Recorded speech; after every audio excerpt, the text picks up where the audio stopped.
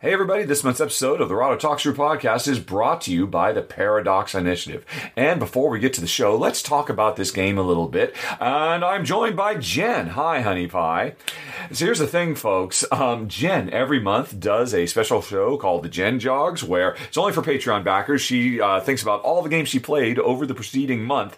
And when we were waxing rhapsodic about Paradox Initiative, you were taught, I was really surprised how much you liked this game. I didn't quite realize it at the time. It was your number 2 game of the month, beaten only by Ark Nova. Yep. So I figured I'd bring you on and say, what was it about this game, which is on Kickstarter for another week or so, folks, that really caught your attention? Well, first of all, I think it's very pretty. Mm-hmm. I like purples and blues, and so obviously I'm instantly attracted to this. I think, and the art is really, really nice too. Yeah. So, but that's all aesthetic. I think the thing I really liked about this game was the Matrix idea, where you're got the particles that you're trying to get into a line or a row, so that you can achieve your goals. Yeah. I really enjoyed that puzzly aspect of it, and I also liked that there were the special powers. What were those called? Yeah, the technologies. The technologies, right. That's one of your actions you can do. Rather than saying, oh, I'm going to draft another card that I have to work on, like as a recipe I have to fulfill, you could say, oh, no, I'm going to get some powers. I mean, because they can do really powerful things. Yeah, and I did focus on that quite a lot, so I had lots of different options. Yeah, lots of flexibility, yeah. Which I liked a lot. So I think those were probably my 2 favorite things, but I did also like how the timeline allows you to make decisions about what kinds of projects you want to take on.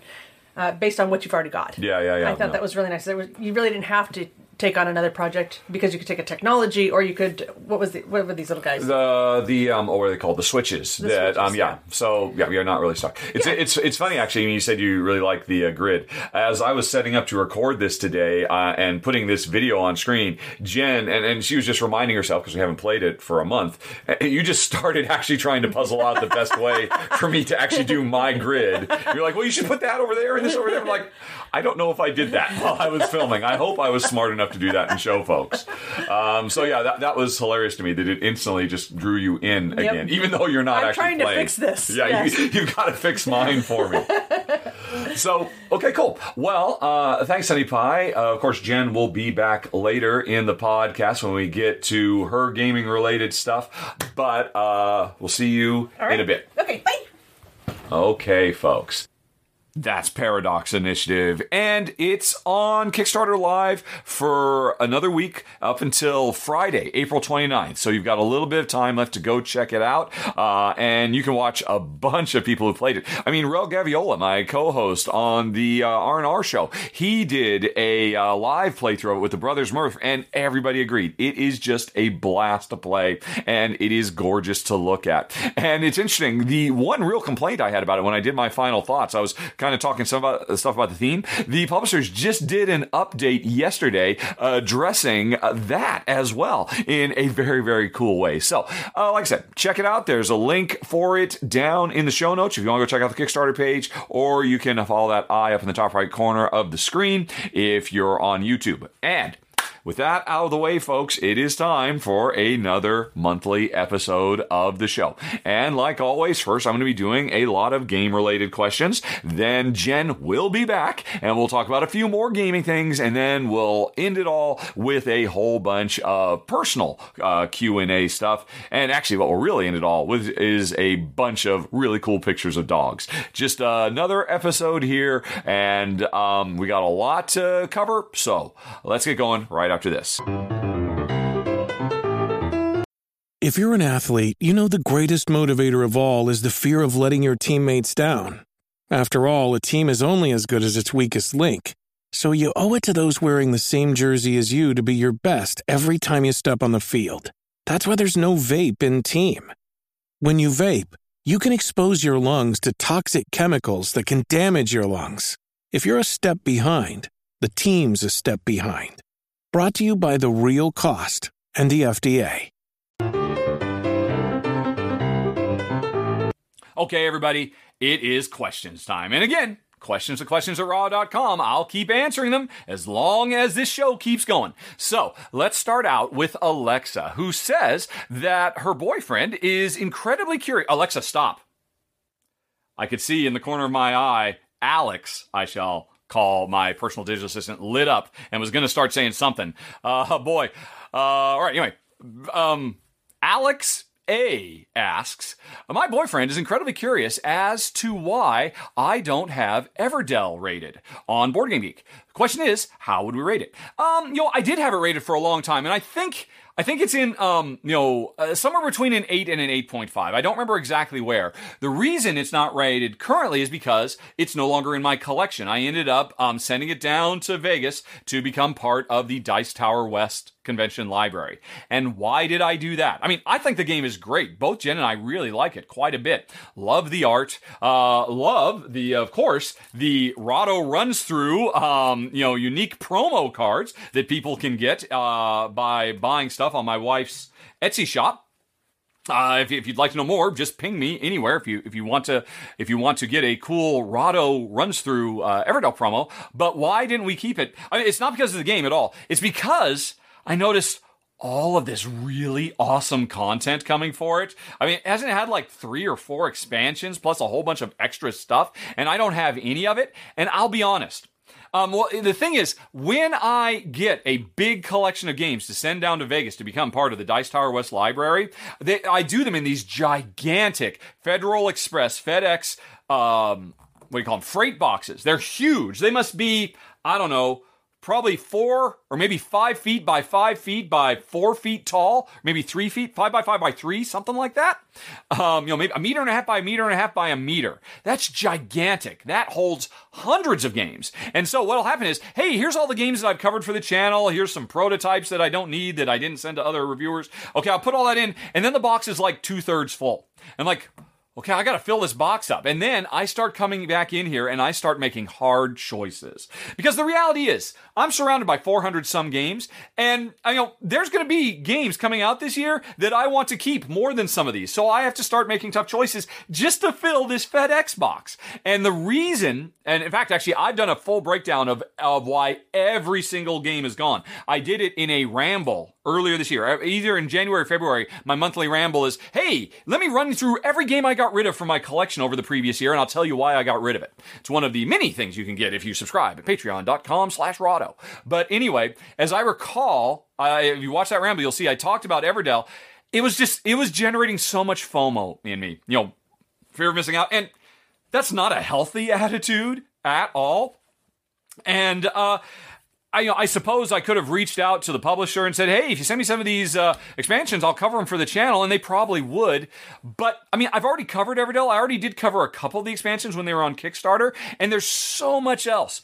I mean, I'm to the point where I very, very rarely reach out to publishers to ask for games to cover because I've got such a huge backlog at any given time. At any given time, if you go to pubsent.rahdo.com, you'll see all the games that are already in my queue. Bringing more games in just so I can fulfill FOMO, which again, is not the healthy of attitudes, just didn't really make sense. But I wanted all that Everdell stuff so bad.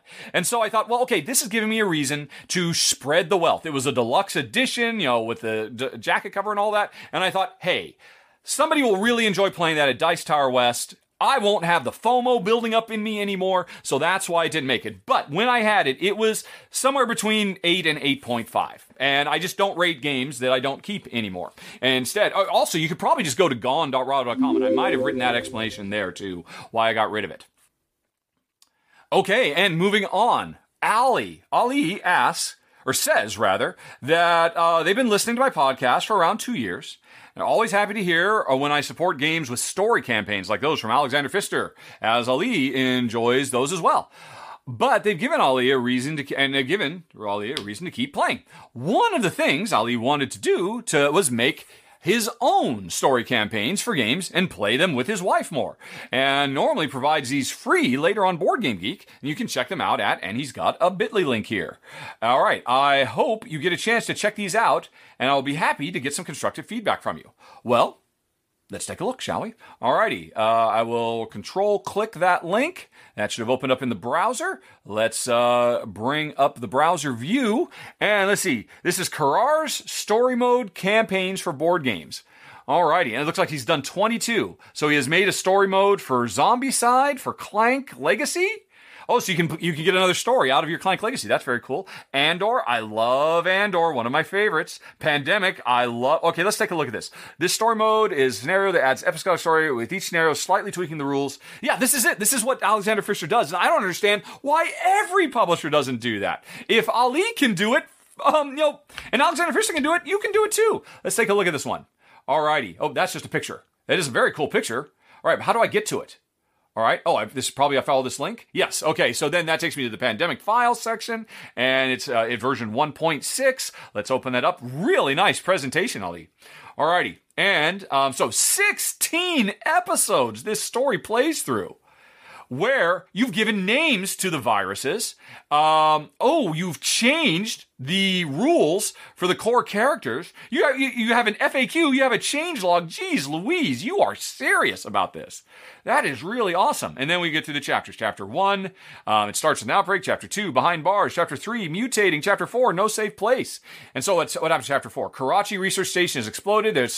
Place it sideways on Karachi. No new research can be built in Karachi. Players start at Karachi. So this is all very cool. This is what publishers could do. I'm engaged in this. I want to play a version of Pandemic where these special rules are... All right, Jackson has actually moved to research. All the action are the same. No, the medic is offline. Probably maybe they're incapacitated for some reason. All right, whenever for step 2 infect, if it happens in a city, then explode one of your research stations that matches the color. Wow. Research cannot be done. It destroyed research. So our research stations are... And there's actually a picture. Wow. This is very, very impressive. My feedback is, wow, this is really cool. And from just looking at this little bit I've seen, I think you have really gotten the idea of how to do this. Just create a story that we can play through. Hey, if I'm going to play Pandemic 16 times, I could just play it with a random setup every time, or I could play through this and actually have a story and see the world and the game change. That's really neat. I wish I had time to play it, Ollie, but I don't, because I've got, as I just said, 50 or 60 games out there I've got to cover. But when I eventually retire, you know what? Actually, hold on a second. That is so cool. Let me come back here. I'm going to bookmark this geek list. All righty. Right, where do I do this? Right, coming over here. And do I have any spaces on this one? Yes. There we go. On my second page of bookmarks, I am Ali's narrative campaigns. Someday, Ali, I will have the bandwidth to come back and start playing some of these. If the industry hasn't caught on to just how smart and how relatively easy it is to do this, well, then you've got my back, and I love it. I am very excited to explore that stuff more. Thanks for sharing. Okay. And I guess if anybody else wants to check it out, I'll put the link down in the show notes for this podcast, and other people will check it out as well. That seems really neat. Okay, moving on. From Andrew, would I ever consider playing a game turn-based via video text with someone? Rodney from Watch It Played talked about how much he was liking it, and if yes or no, what game would I think would work well? Okay. Now, also, Andrew likes that I almost rated Team Covenant the other day. They're great guys with great board. Yeah, the Team Covenant guys. I'm a big fan. I've totally subscribed to them on YouTube. I'm always checking out their stuff. So yeah, I'm another Team Covenant head. But anyway, I have actually done this many years ago when I was seeking funding. It was either the first or the second Kickstarter campaign I launched to fund Rahdo Runs Through as a channel. I did have a certain backer level reward that, hey, you can play a live, a game with me and Jen. And I did it a couple of times, and it was nice, but in the back of my mind, I was always like, but I've got all these other games I've got to play. And so I think I fulfilled all the requirements I needed. There might still be a few people out there who I owe it to, actually, now I think about it. But ultimately, in a future year, I took that off. And then when I switched over to Patreon, I didn't bring it back. It's nice enough to answer your question of what would work really well. Ruel in the weekly RVR show that Ruel or RNR, the Rahdo and Ruel show that we film every week. A couple of months ago, we had this topic. It was we did a top 10 best remote play games. So go check that out. Go to rnr.rahdo.com, scroll down until you find the episode that's about remote play, and we'll talk about 10 that we think work really well. So there you go. Okay, moving along. Gerald says polyomino games are so engaging. Why, Gerald asks, do I think that is? And do I think it could be captured in a different mechanism? Well, tile laying in general, putting aside polyominoes, the reason it is one of my personal favorites, and I think this would, bear fruit along, one of the reasons it's so popular in general. I mean, there's a reason that Carcassonne is one of the premier, one of the golden three. I don't know if it's the Batman or the Wonder Woman or the Superman of board game gateways. You got your Ticket to Ride, you got your Catan, you got your Carcassonne. Usually, I mean, this is back in the day. There's more, there's a whole Justice League of them now. But I think, for me, tile laying in general is so satisfying because when you're done, you have literally built something. It is not something that is abstracted away in the form of victory points, or, how many kills you got or something like that. It's a thing, and you can see it, and you can touch it, and you can feel it. And I think that fires a really low-level, almost lizard brain dopamine pleasure rush,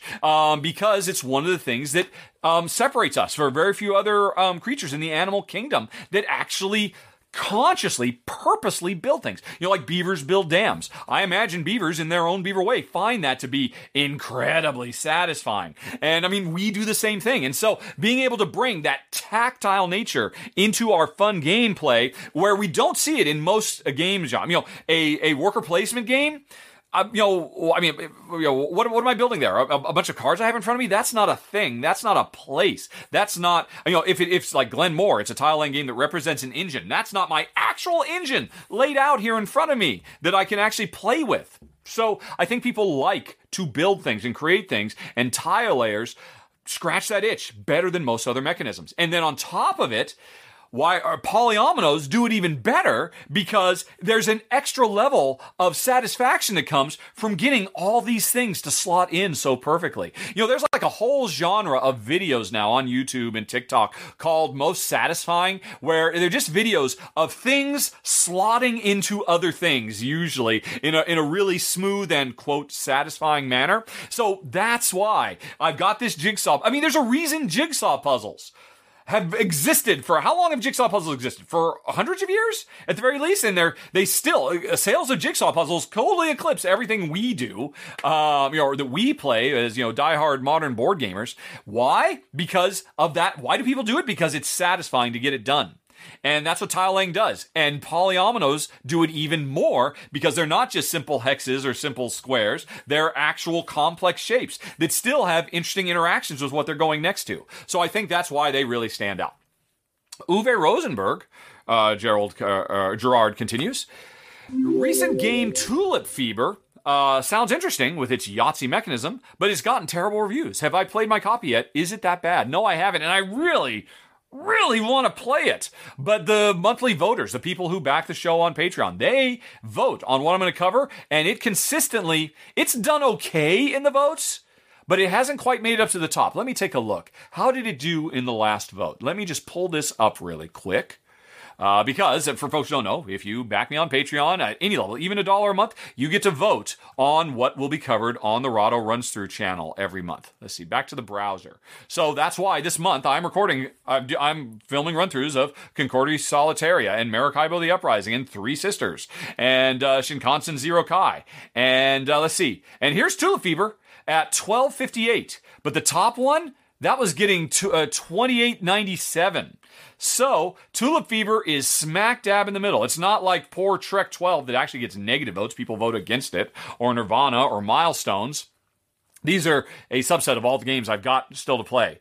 So, if it could work its way up higher, I would definitely play it, but I haven't been chasing it because the people who support my show have indicated to me that it is not a high priority for them to see it, which is too bad, because I'm really interested in it. How's it doing on the thumbs? Let's see. Let's look at that. Did I talk about the thumbs list already? Tulip. No, it's not even... Am I spelling it right? T-U-L-I... No, Tulpen. Right. Tulpen, which I assume is the German plural for tulips. Tulpen. Right. It has only gotten 17 people have thumbed it saying, yes, I would like this to appear. Every month, in addition to the games that people vote for, my Patreon backers vote for, I cover a game that's at the top of my thumbs list. And Tulpan Fever just needs to get more thumbs. It needs to get what's currently at the top of the list? At the top of the list is Terra Mystica Merchants of Sea. That's currently the high one. That's probably what I'm going to be doing next month. That's at 58. So if Tulpan Fever could go from 17 to 59, I would cover it next month and I'd be able to tell you. I definitely want to play it because I've read the rules and it looks really sharp to me. And as far as I'm concerned, Uwe Rosenberg has only ever had one stinker, which was, I can't remember the name of it now. It was a real stinker, though. Maybe this is his second stinker. I'd be willing to bet it's not, and I definitely want to give it a try. But that's why I haven't done so yet. Okay. Alrighty, then Gerald continues. Jamie Stegmaier posted a blog about the top 20 selling games of the past few years, and Gerald noticed most of them had attacking in some way or other. Yeah, okay. Most forms of entertainment. I mean, humanity loves blood sport. We love seeing conflict. It gets the heart racing. It's, again, lizard brain stuff. Anyway, Gerald looked at my top 20, which you can find at rank.rado.com, and found it interesting that most of my top 20 also have attacking. 11 out of the 20, in fact. Maybe we Euro Care Bear gamers are subconsciously not as conflict averse as we'd like to think. I only list, so then he's taken my top 20. I only listed the games that you can avoid attacking or being attacked, which rules out Agricola, Maracaibo, Nations, or Dominion. Agricola, it can be an incredibly nasty attack game. Agricola is, it's in my top 10. It's one of the most hard. I have definitely been raked over the coals. That can be an incredibly rough game. If somebody just takes the sheep and then doesn't have a oven to cook them and doesn't have a pen and just lets them go solely so I can't get them because I've got an engine based out of them, there are few moves in all of Euro board gaming that is more nasty than that in Agricola. But anyway, so you're looking like Pandemic has viruses attacking and us attacking it. Shadowrun Crossfire has attacking bad guys. Gloomhaven has us fighting monsters. Castles of Burgundy has no attacks. Agricola has no attacks, although it does, just not thematically. Energy Empire, we get attacked by pollution. Okay, right, so I get the idea. Here's the thing, Gerald. What I avoid and what Jen tries to avoid is not the idea of conflict in games. We're human beings too, and we also respond to some of the old ultra-violence, kick 'em, smash 'em. It's kind of hardwired into our DNA. It's exciting to fight off hordes of scary bad guys or whatever it might be. But we just don't want to attack each other. We don't mind getting attacked. A game that actually makes us work hard, Agricola attacks us by making us starve, by, denying us resources and, making us lose points if we can't find a way to feed our people. That's an attack of sorts. It's a denial attack, a denial of food, a DOF attack. So it's just we do not want to physically be the aggressor. And I don't think any of my top 20 have. You can get attack cards in Dominion. We would never play with those stupid, crappy attack cards in Dominion. They're garbage. They're wasting space. But yeah, none of these games are ones where players attack each other directly. That's what we avoid. And then Gerald continues. Jen doesn't like dark themes, but Gerald notes, I don't seem to mind them. Would I consider doing a solo-only Patreon run-through series, games of themes that generally I don't cover because of Jen, like Dawn of the Zed, Final Girl, Red Dawn Rebellion? Or would you prefer not to take up space on yourself?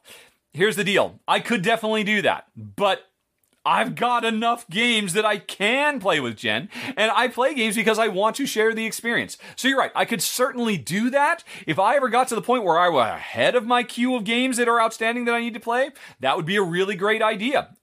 Because, yeah, I don't mind playing a game where I pick up a machine gun and shoot at people. But my wife will never want to play something like that. My wife will never want to play a Final Girl, which is why I had Kimberly Tolson cover it for the channel, because it was just not something that I was going to get to our table anytime soon. So, yeah, I can imagine that being something in the future, but for now, I've got way too many games to cover as it is. I can't go making more work for myself. But thanks for the question. It's definitely a good suggestion, definitely. Okay, moving on. Darren has got a bunch of questions. First of all, he says, in the last podcast, I mentioned that Gold West has kind of a 2D Mancala. And then he jokes, does that mean that Taikaido is a 1D Rondel? Yes. It is ridiculous. I don't know what I meant. I mean, obviously, everything we play in board games, they're all two-dimensional. They lie flat on the table. What did I mean? I meant by, I guess I really meant it's one-dimensional. I mean, it's a Mancala that isn't circular. A Mancala is free. You can go wherever you want. They're often made circular, whereas Gold West is Mancala-like, but it just goes in only one direction. And but even still, that's what Mancalas do. But then I'm thinking of like Five Tribes. That's a Mancala that goes all... And original Mancalas could go any direction you want. It's really, Stefan Feld kind of, codified what we think of as a Mancala today, that it goes in clockwise around a board. I'm going to take the caveat out. Gold West has a Mancala game. We'll just leave it at that. Point taken, sir. But anyway, then I assume you have a real question, as opposed to just picking nits.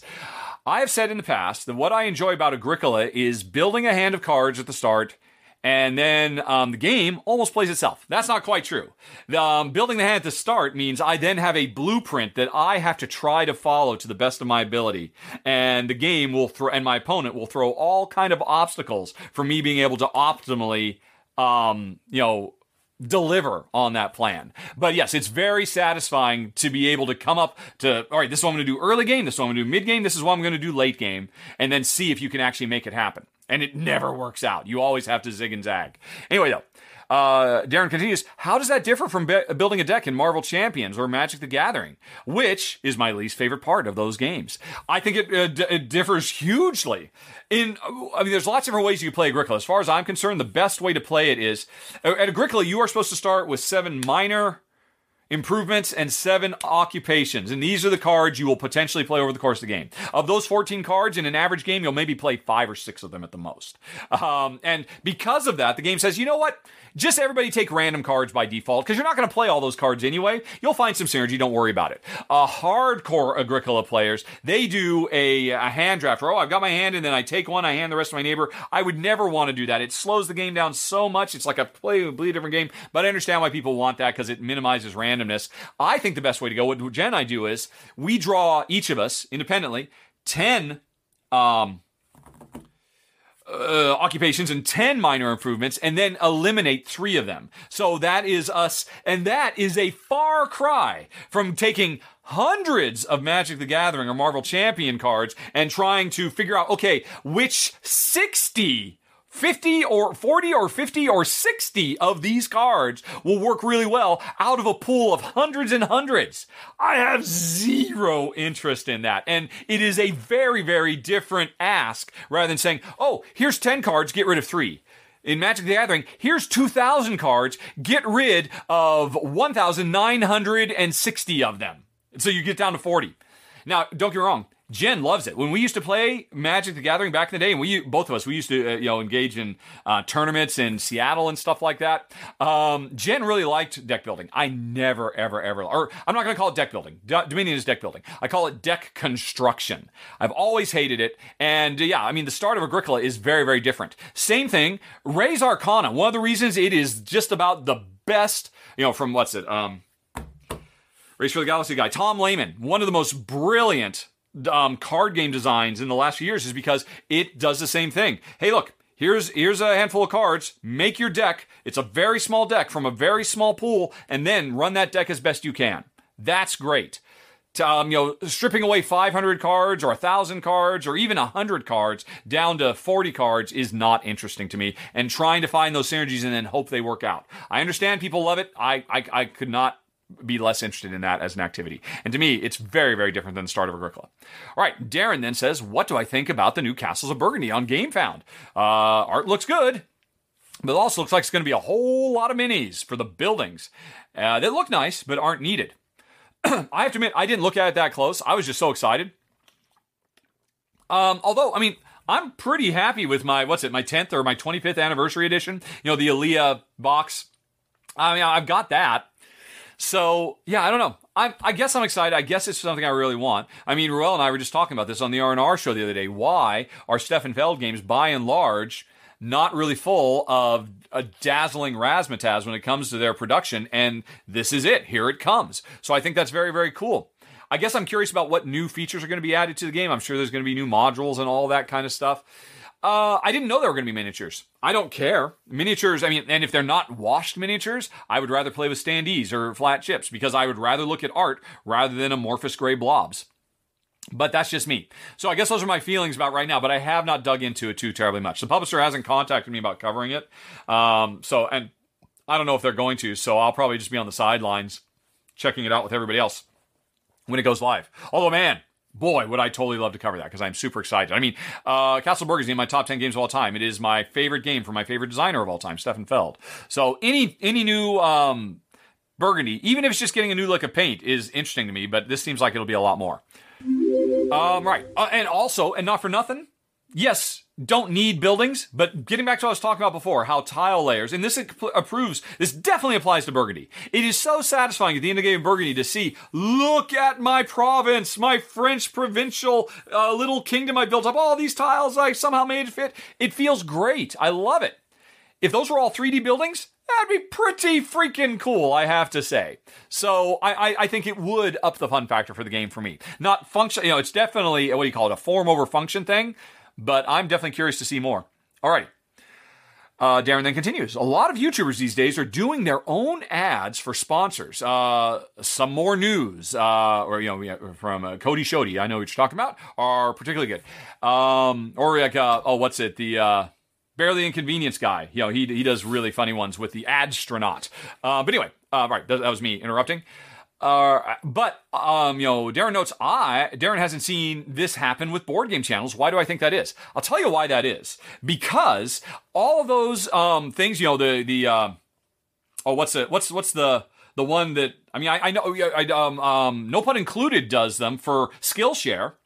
But as I understand it, all of those things are basically, hey, you do the ad, and if people follow those links and sign up, you will get a fraction of a penny, or you'll get 25 cents, or whatever it might be. I have no idea. You won't get very much. And the reason, there's not much reason for us to do it, because board games and board game media are still tiny little nothings. I mean, you mentioned Summer News. That's a show that gets hundreds of thousands of views with every episode that Katie and Cody put together.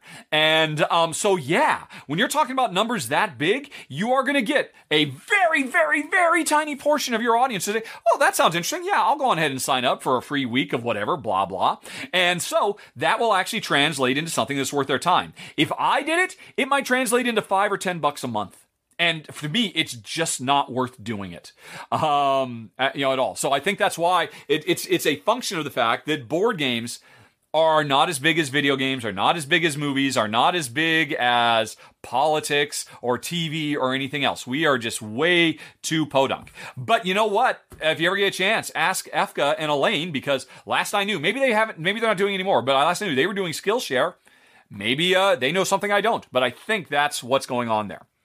And then finally, Darren's last question. Darren supposed that I, the industry, this is continuing. Right. Inherently sponsored by the show. Continuing. Presumably, we're inherently sponsored by the games we're showing off, so you don't need sponsorship from random products. No, that's not it at all.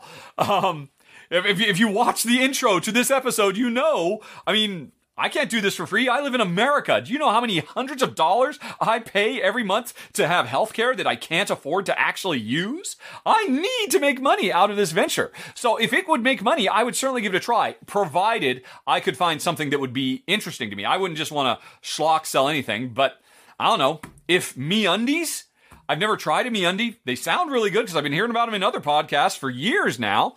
But again, if I did a MeUndies ad, I could sign up for it, and maybe, this is a very popular podcast. According to my stats, it's in the top 3% of all podcasts in the world based on the downloads I get. So I could probably sign up for MeUndies, but still, I get enough, maybe it'd be $10 or $15, and honestly, I don't care that much. And, it's just, we're not big. If I ever went over to video games, and I, not that I'd become a superstar necessarily, but I think I would certainly do much, much better. Then maybe you'd be talking about something. But board games just aren't big enough.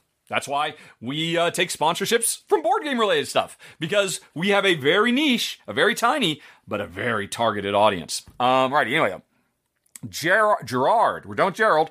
He was a bit ago. We're moving on to Gerard. Hey, did I not have... These should be in alphabetical order. Did I fail? I totally did. A D came between two G's. Oh, that's so Rado. Anyway, though, from Gerard. Hi, Rado. I just finished watching the R&R show where I mentioned Melodice, and Gerard wanted to throw out there, just in case other peoples might want to check it out.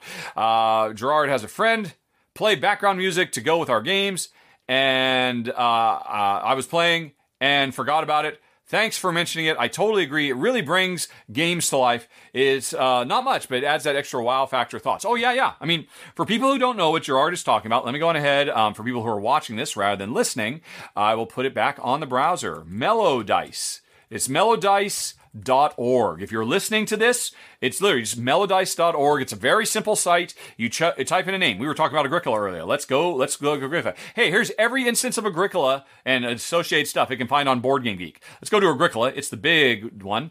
And hey, here is a playlist of music chosen by fans of Agricola, added to this. It's really a, what do you call it? A YouTube playlist. Music from video games. Here's some Legend of Zelda music from Wind Waker, some stuff from The Witcher, a lot of video game stuff where appropriate, but sometimes, classical music or instrumental stuff, all kinds of stuff. But stuff that in theory enhances, I was going to say, I can't even think what I was going to say. I'll stick with enhances the experience of playing. And yeah, Jen and I, we use it all the time. I've got a nice little Bluetooth speaker that's just always on. It's always paired to my phone.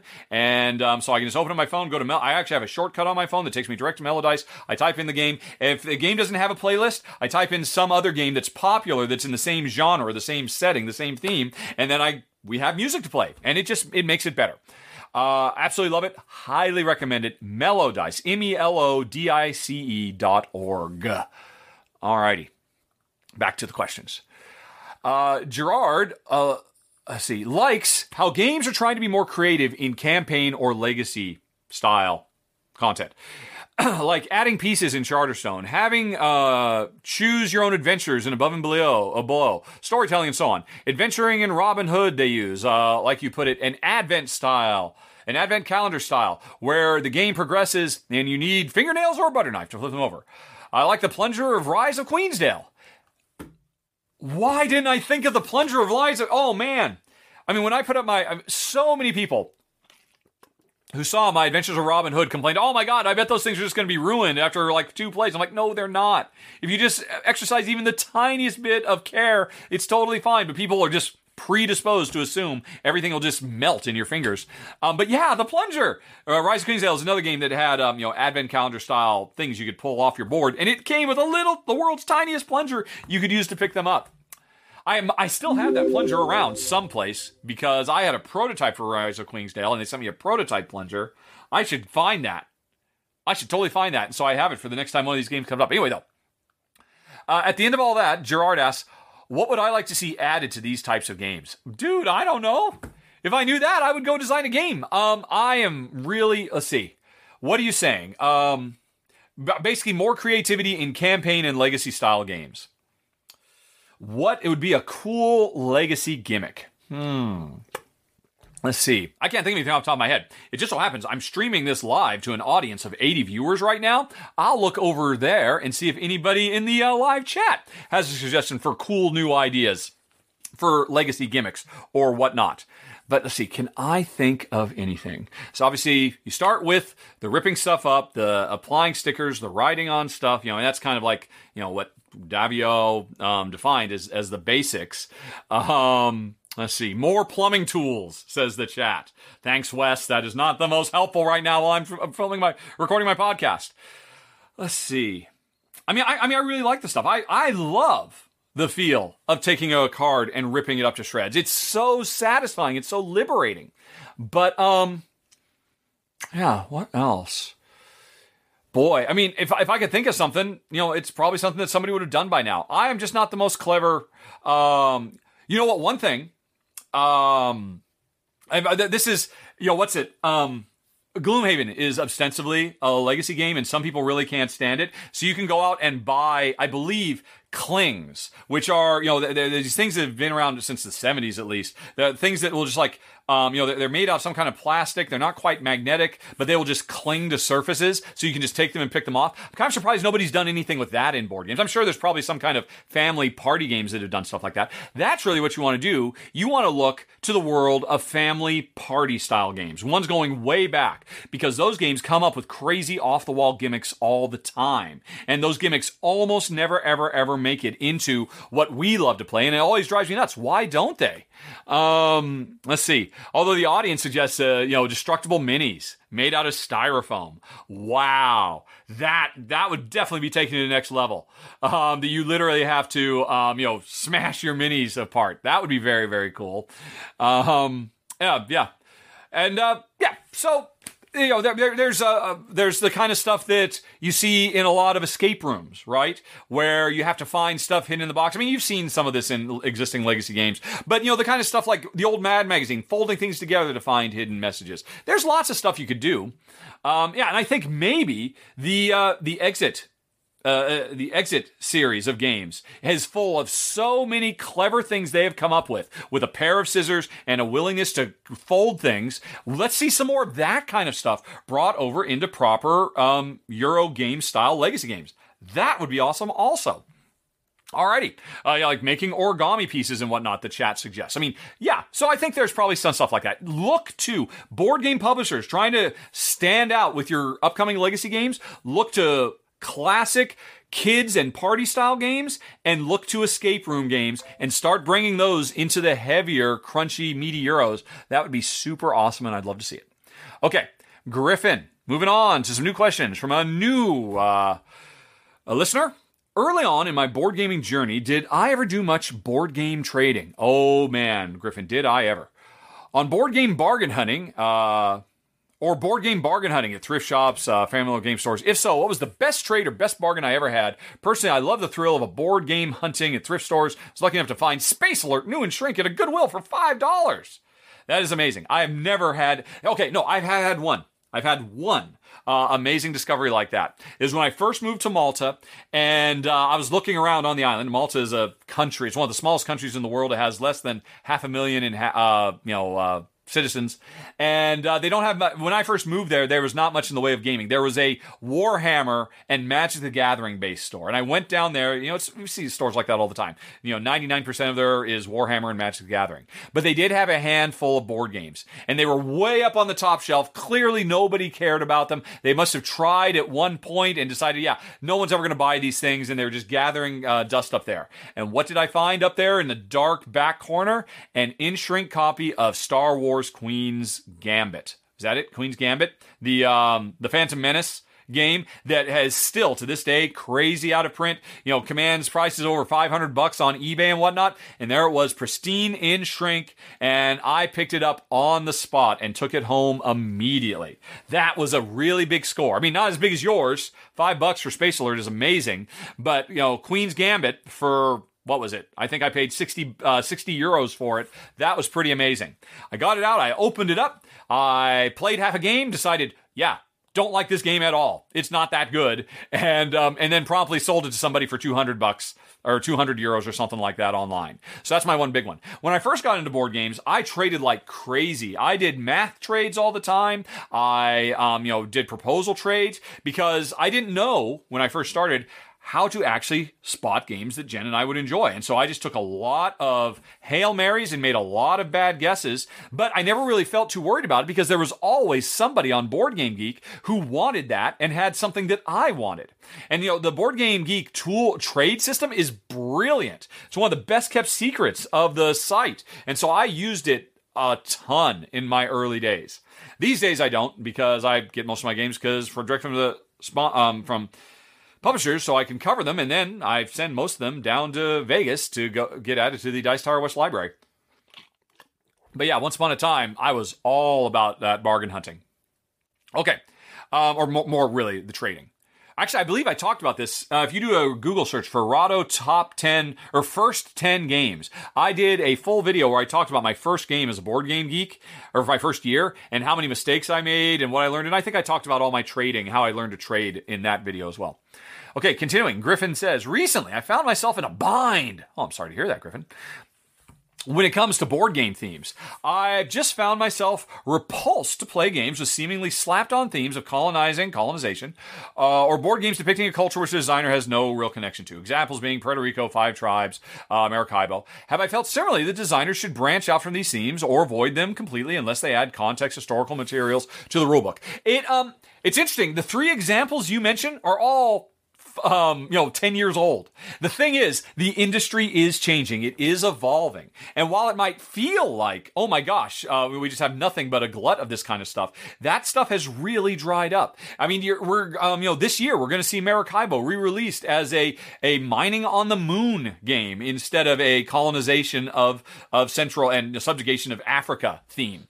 And, but geez, of the last 6 months, I've covered at least 2 or 3 games that do an amazing job of tackling tricky subject matter in a really respectful way. Like Ahau, they actually they literally got which is a Euro game about building pyramids in ancient Maya. They actually got a modern day Peruvian scribe, one of the people keeping the language of the Mayans alive, and brought him on as a consultant. I just did Through Ice and Snow. They were literally hiring Inuit tribes, paying them for their time so they could more accurately reflect their people's contribution to the mapping of the Northwest Passage. I think we are undergoing a sea change where the board game industry is recognizing that it's not that hard. It costs a little bit of money. It takes a bit more work, but the results are worth it because it allows them to create deeper, richer, more meaningful experiences that have the opportunity to lift all our spirits and inform us in ways that just doing a quick read of Wikipedia entry could never do. Maracaibo is in my top 20 games of all time. And, it's just got a new expansion where, in the original game, the native people of the Caribbean were pretty marginalized and just there was some, but it was kind of kept, of course. In this expansion, they are front and center and, they are the real stars of the show. I can't wait to try that. So I think the industry is changing. And, if it's going to be a game from now on that Anno 1800 is a game that at first glance looks like, it's just another recreation of, a colonial European power. But watch my final thoughts for that game. I think it's very misunderstood because I've actually talked to the developers. They were actually trying to say, hey, what would the world be like if colonization hadn't existed and instead European colonizers reached out across the world with an open hand of partnership rather than a hand of subjugation? And what would that world look like? And so that's what Anno 1800 sets out to demonstrate. How much better a world based on non-zero-sum thinking and actually communal trade that lifts all boats. What could that be like? So I think we are seeing a real sea change. So don't get too distressed, Griffin. I think if you look around, there are more and more options of people doing it well and doing it right. And we've been growing. Mombasa. I praised it when it came out, 6 years ago, that, hey, here's another colonization game, but at least they took the time to actually have a syllabus where they could say, hey, you know what, this is a really dark chapter. We're not really focusing on that in the game, but if you'd like to know more, and you really should know more, here's some reading you could do. And at the time I thought, wow, it's a baby step, but it's a step. And we're seeing better and better steps. I think we are definitely on the move, and it's getting to the point where it's getting harder and harder. I love that Board and Dice, as a publisher, whenever they do a game set in the ancient Mayas or whatever, they actually list in their credits the cultural consultants right there next to the the printing house and next to the designer and right to whoever wrote the rulebook. And here's our cultural consultants. So because it's important, and so I think things are changing. So, which is great. Okay. Joseph says, what are my final thoughts on Settlers of Catan. Imagine Jen and I aren't big fans of it because of the area control element. I played Settlers of Catan once. Back in the early days, when I was still working at Splash Damage, and I played a lot of board games at lunch with the gang, and we played a ton of Small World. I have played, I don't know how many hours of Small World, and we played one game once of Settlers of Catan. I remember very clearly I won, even though it was my first game. And I thought, yeah, that's cool. And I could certainly appreciate how important it was. And I could try to imagine what was it like to experience this game in the mid 90s, right? Or is it the late 90s? Is it the early 2000s? I don't remember when it came out. What a bombshell that game must have been. And it's really solid. The base game, very sharp. I would definitely play the Star Trek version of it sometime if it ever came up. But it's a 3-player minimum game. And back in those days, board game industry didn't really seem to care too much about 2-player gamers. So, and essentially I've tried, I think, all the different 2-player spin-offs, Catan, the card game, and I think there were like some space ones, and none of those ever really resonated with us very much. But I mean, I played it. I thought it was neat. Interestingly, years prior to that, this must have been when Jen and I were in our late 20s. She went and visited a friend of hers that she knew from playing EverQuest, and this guy, he had a copy of Catan, and he played with Jen. And Jen played it years. I mean, this must have been not too long after. I mean, when was EverQuest at its height? That's when Jen played Catan. And she never told me about it. If she had come home and said, oh my God, this was an amazing experience, I would have, well, let's seek it out. Let's try. I'll play it with my whole course. But apparently it never really resonated with Jen. She told me once, years later, yeah, I think I played that once with FO. Don't remember anything about it. So that's our experience with Catan. We've never played it since, though, because, again, 2-player gamers, sorry. I'll come up with a really great dummy player. Catan, where is the Automa player for Catan? This is ridiculous. It's 2022. It's time for an Automa expansion for Catan. Anyway, number 2 from Joseph. What would I say is my favorite classic game from the following list? Monopoly, Risk, Clue, Scrabble, or Trivial Pursuit? Well, Joseph, I'm assuming you do not watch the weekly R&R show that Ruel guy, because we actually answered this question. We did our top 3 greatest classic or mass market games the other day. I think it was 2 weeks ago. And we both agreed, with any preamble, because this was a choice that the audience chose, hey, do a top 3 on this. And so we did it. Scrabble, by far. But I'll go you one step further. I will rank these. I will do a top 5 countdown. So coming in at number 5, Trivial Pursuit. The trivia is great. The game is garbage. Oh my gosh, it's such a horrible experience, which is why nobody ever actually plays. People just draw cards and just ask each other questions because the whole thing of moving around, it's just awful, awful, awful. So number 5. Number 4. I'll be honest. No, okay, I'm going to change. Number 5, Risk. I have never played Risk in my life. I never ever will. I just don't care about it. So I'm putting it at number 5 because I literally cannot comment on it. That's not true. Trivial Pursuit is definitely the worst. I will say number 4, Risk. From everything I've heard, it's not a very good game. But I can't. That's a guess. Number 3, Clue. Roll and move stuff. It's nice. It's a good little introduction to deduction and all that. And as a kid, I played it a lot, but it's only going there because number 2, Monopoly, is better. Monopoly is not a bad game if played correctly. And played in an incredibly cutthroat way with, the always-on auctions so that when people can't buy, somebody else will buy, and all the stuff gets snapped up really quick. Monopoly is a game that any group of players should be able to finish in under an hour, if played correctly, without all the weird variants that have popped up over the years. And played correctly, it's not a great game at all, although it could be. There's a handful of twists you could add. Here would be my homebrew variant for making Monopoly a good game. It'd be something like, basically it'd be, manipulating the roll and move. Like, you roll 2 dice to move, and you move the value of one die, the other die, or the combined. So you get 3 choices every turn. So you have 3 spaces you could choose where you want to land. Now, of course, that would break things, of course, because then it'd be easier to dodge. But eventually, the thing is, Monopoly, the board would fill up very quickly. Within a couple of circuits around, all the stuff is going to be, and every move is going to be, oh, please let one of those 3 be that I can land in my own space. That would lead to runaway leader problems. But Monopoly could be made even better, but as it is, Monopoly is not bad. It's just kind of a meh, okay game. And then again, Scrabble is an excellent game. There's an entire board game subgenre that you build an industry on. I mean, freaking King of Tokyo and so many other games still use Scrabble mechanisms, and Scrabble is like the OG roll and write, and OG roll and writes are the hottest thing there is now. So Scrabble number one by far.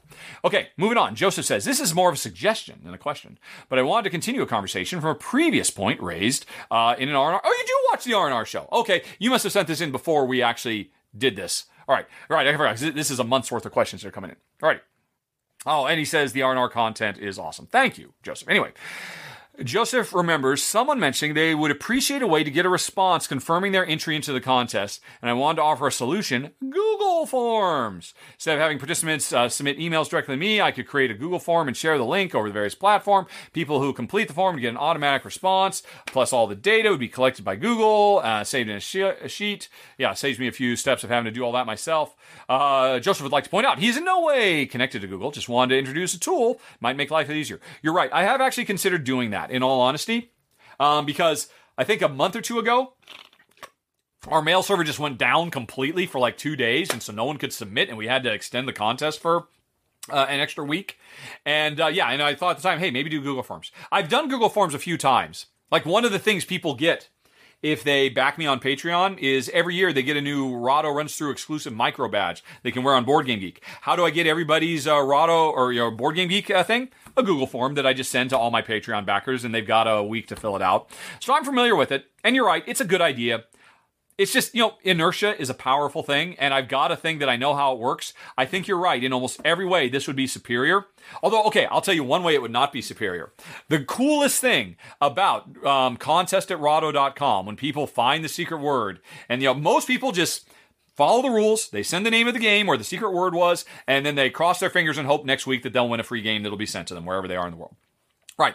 But there are always people who take time and send in pictures of their pets or tell stories about games they've recently played or all kinds of stuff. And here's the deal. Usually 200 to 300 of those come in every week. We used to get almost 1,000, but that's before we switched it and made it. It used to be the secret word was easy to find because Ruel and I were just trying to trick each other, and then we'd tell, hey, everybody, here's where it is, and we got, literally upwards of 1,000 entries because it was easy to find. But now that viewers have to actually listen for the secret word and find it, we usually get 200 or 300 entries. And the thing is, I read every single one of them. And you're right. I guess I could set up a Google form where, hey, do you have anything else you want to say? But, yeah, I guess I could. I guarantee you there'd be problems, though, because people there'd be a form saying, hey, enter your email address, and people would mess up, and they would do a typo, and then it turns out they would win, and then I don't have a way to reach them except to reach out to them publicly on the show. There would be problems, too. You're right, it probably would be the best way to go, but again, inertia is just keeping me doing what works. But thank you for the suggestion. I do agree. It's a smart one. Okay, moving right along to Lance. As someone who is not a Twitch user, but an avid supporter of Rahdo and a listener of everything in the podcast feed, Lance has a quick suggestion. Having finally decided to try to figure out how to use his Amazon Prime account to subscribe on Twitch, for folks who don't know, every week I do 1 or 2 live shows on Twitch. And if you subscribe, which normally costs $4.99, but you can do that subscription for free, it costs you absolutely nothing if you're an Amazon Prime subscriber. And then that means you get all the benefits. You get the stream avatars, you get the discount on Rahdo merch, you get the secret bonus videos that nobody else gets to see. You get a bunch of stuff. And it's all free if you're an Amazon Prime subscriber. Anyway, so Lance finally took the time to figure out how to do that. Right. So, Lance continues. This is something that Ruel and I tell people on the show regularly. Use your Amazon Prime. Subscribe for free. Get all these bonuses.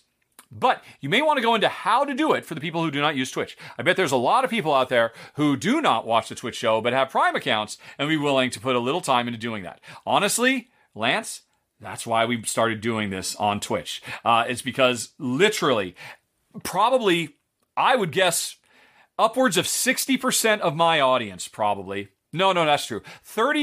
Somewhere between 30 and 40% of my audience is American. And then I think another 15% is Canadian. And then another 30% is European. And then there's the rest of the world. So, yeah, it might not be unreasonable to assume that, somewhere between 40 and 60% of my audience are literal Amazon Prime subscribers. And they are just literally throwing money away that they could be supporting the show with if they just clicked a couple of buttons. It's literally, you just got to go to my channel, click subscribe, and then a little thing comes up saying, hey, do you have an Amazon Prime? You subscribe with Prime, you click that, and then boom, you're done. And you would be helping keep the show going. And you'd get all those bonuses that we try to do. And you're right, I've never done a video about it. It's always been something I've been thinking about doing, but then I found another channel did a brilliant walkthrough of how to do it. So if you go to Twitch and you're watching any live stream, including the one I'm filming right now, if you scroll down to the subscribe, there's a section for the subscribe where I say, hey, look, you can subscribe for free with Amazon Prime. Click this link, and that takes you to a video that walks you through how to do it. It's just that some other channel did it. And so that's kind of what I've done. But I really should at some point do a Rahdo Runs Through Twitch, because Twitch is such a weird ecosystem compared to YouTube. And it took me a long time to get comfortable with it, and I am now. And I could probably do a thing. Hey, look at all these cool things you can do if you watch us on Twitch. I should totally do that. It's been on the list of things to do forever. There's just not enough hours in the day. But I agree. It's definitely something I should do. Lance continues. You have to go to Prime Gaming, link your Twitch account to your Amazon Prime account, and then you can subscribe. Might be worth explaining that you can't do the entire thing from Twitch. Yeah, it's basically, I did simplify it a little bit. You subscribe, and then you say, oh, do you have, there's an Amazon. You say do that. It takes you to a page where your Amazon Prime, I got you doing wrong. Like I said, there's this other person that did this video. You're right. I should totally do it. You're right, Lance. You're right.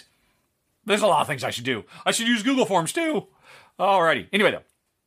Scott says, on a previous podcast, I mentioned I was looking for ways to increase the Rahdo brand. I mentioned one of the best. I mentioned one of my best qualities is loving to talk. I'm good at talking. I don't know that I love to talk. I'm really a quiet, shy, introverted person. I've talked about that at great length, though. But anyway, I'm very good at talking, I think. And I have a way of making games sound like they have so many interesting decisions. Well, if they don't have interesting decisions, I don't put them on the channel. It's not. I'm not making them sound. They have interesting decisions. If they don't, I literally don't cover them. But anyway, continuing, Scott, there are a lot of content creators who create videos about summarizing a game and giving a review or teaching videos, rules, how to play. But one thing that seems to be lacking in the content space is more in-depth analysis and discussion. You're right. Many people have brought this up over the years. And right now, I'd say probably your best bet for in-depth analysis is a podcast called So Very Wrong About Board Games, I believe, or maybe So Very Wrong About Games. That is an excellent podcast. They occasionally do videos. They started branching into, but they mostly stick in podcasts. It's a couple of guys, and they do much more deep analysis-based critiques. They only talk about a few games an episode. I highly rate them. I definitely recommend them. I used to listen to it regularly. I just don't have enough time to listen to all the podcasts I want to listen to. So anyway, continuing for Scott, asked Scott, do I feel about taking some of the higher ranked games in my collection, doing deeper dives into strategies, to learn and think about the game, how to approach early, mid, late portions, how a turn order might change the approach, tips to help the player get better and pitfalls to watch for. Scott thinks, between my elegant speaking, are you listening? Elegant? That's very kind. Enthusiastic speaking, let's say. My charisma and my ability to analyze decisions, I could potentially start a whole new series to fill that void that my successors could carry on even further. You're right. It's people have been asking me to do this for years, literally for years. And the biggest problem I would have with that is, besides doing the time, I've talked about it 3 times. There's 60 games on that wall over there, and that is just forever burned into my brain that my wall of shame is me failing publishers who have taken the time and effort and money to shipping to send me these games. I am literally failing them by not at least getting the games played once and at least mentioning them in the monthly roundup, at least that. And as long as I've got that, I don't have time for deeper dives. It is something I think I could do. It is something other channels do. Actually, Shay Parker, a regular contributor to the channel now, my first regular contributor. That's kind of his whole thing. RTFM, which stands for Read the Manual, or RTFM show. You can find it on YouTube, or you can find a link to his show on any video he ever does on my channel, because I big him up. I want everybody to subscribe to him. That's kind of a big part of what he does, and he does a great job of it. And I'm just not in a situation where I can do that. Not based on where I'm at. I would need to be able to play these games lots. I mean, and you're right. I mean, I've got older games. I could probably do deep dives into Gloomhaven, Agricola, Shadowrun Crossfire, Castles of Burgundy, maybe. But even still, to do that, I would have to get those games out, and I want to play them 2 or 3 times just to refresh myself. And that's a couple of days that I'm falling behind on the stuff that I still need to do. And so that's the thing. Here's the deal. Sooner or later, I've mentioned this before. Folks, this is my 10th year of filming, by the way, the month of April 2022. My 53rd birthday, I don't remember, our 30-something wedding anniversary, and the 10th year of filming Rahdo Runs Through. And I'm celebrating it by, Kim has got a lot of videos coming up. She just started last month. Another new contributor is coming to the channel. They're just about, probably next week, we're putting up the first video from that channel, and I love it. And I want to keep doing this. I want to keep finding people who can do what I do so that I genuinely do it less. So that I can spend more time revisiting old ones that I love. And, maybe just more, and that would be the window to start doing stuff like what you're suggesting. But in my current situation where I personally film something like 70% of all the content on my channel, and all of that comes from me playing these games with my wife, I just don't have the time, Captain. But it's a great suggestion. A lot of really good suggestions today, folks. Thank you very much, one and all. And that is it. I have made it through the game questions, and I've got to move on. I got to get Jen in this chair right over here to start answering the game-related questions that came in for her. And then we'll move on to the personal questions. But before I do that, folks, I'm going to check that live stream and see if any questions from the audience have come in that might be good to squeeze in here as well. So, what do we got? Yeah, I like these. I like a couple of them. First of all, we've got a question from Metalapole 0. What Stefan Feld game do I recommend for someone who doesn't have any Feld in their collection? Stefan Feld is my favorite designer. Nobody has ever asked me this before, but it is an excellent question. Let's go back to the browser and let's look at the gameography of Stefan Feld. Alrighty, back to Board Game Geek. And then, wait patiently for that. Wait a minute. Oh, I already have this one open. Oh, here we go. All right, and then go to Advanced Search. Where's Advanced Search? Oh, it's too small. But I have a shortcut to Advanced Search because I use it so much. When it's too small, Advanced Search. And then, Advanced Search, folks, the most powerful tool on all of Board Game Geek. Designer, Feld. All right, Stefan. I'll do all of them, not so much, but no expansions, please. All righty, submit. Here's a list of every game from Stefan Feld. Let's sort them by what Board Game Geek thinks is the best, and Board Game Geek agrees with me. Castles of Burgundy is the number 1 ranked. It's number 16 best game in the world. It's in my top 10 of all time. Still, I don't know.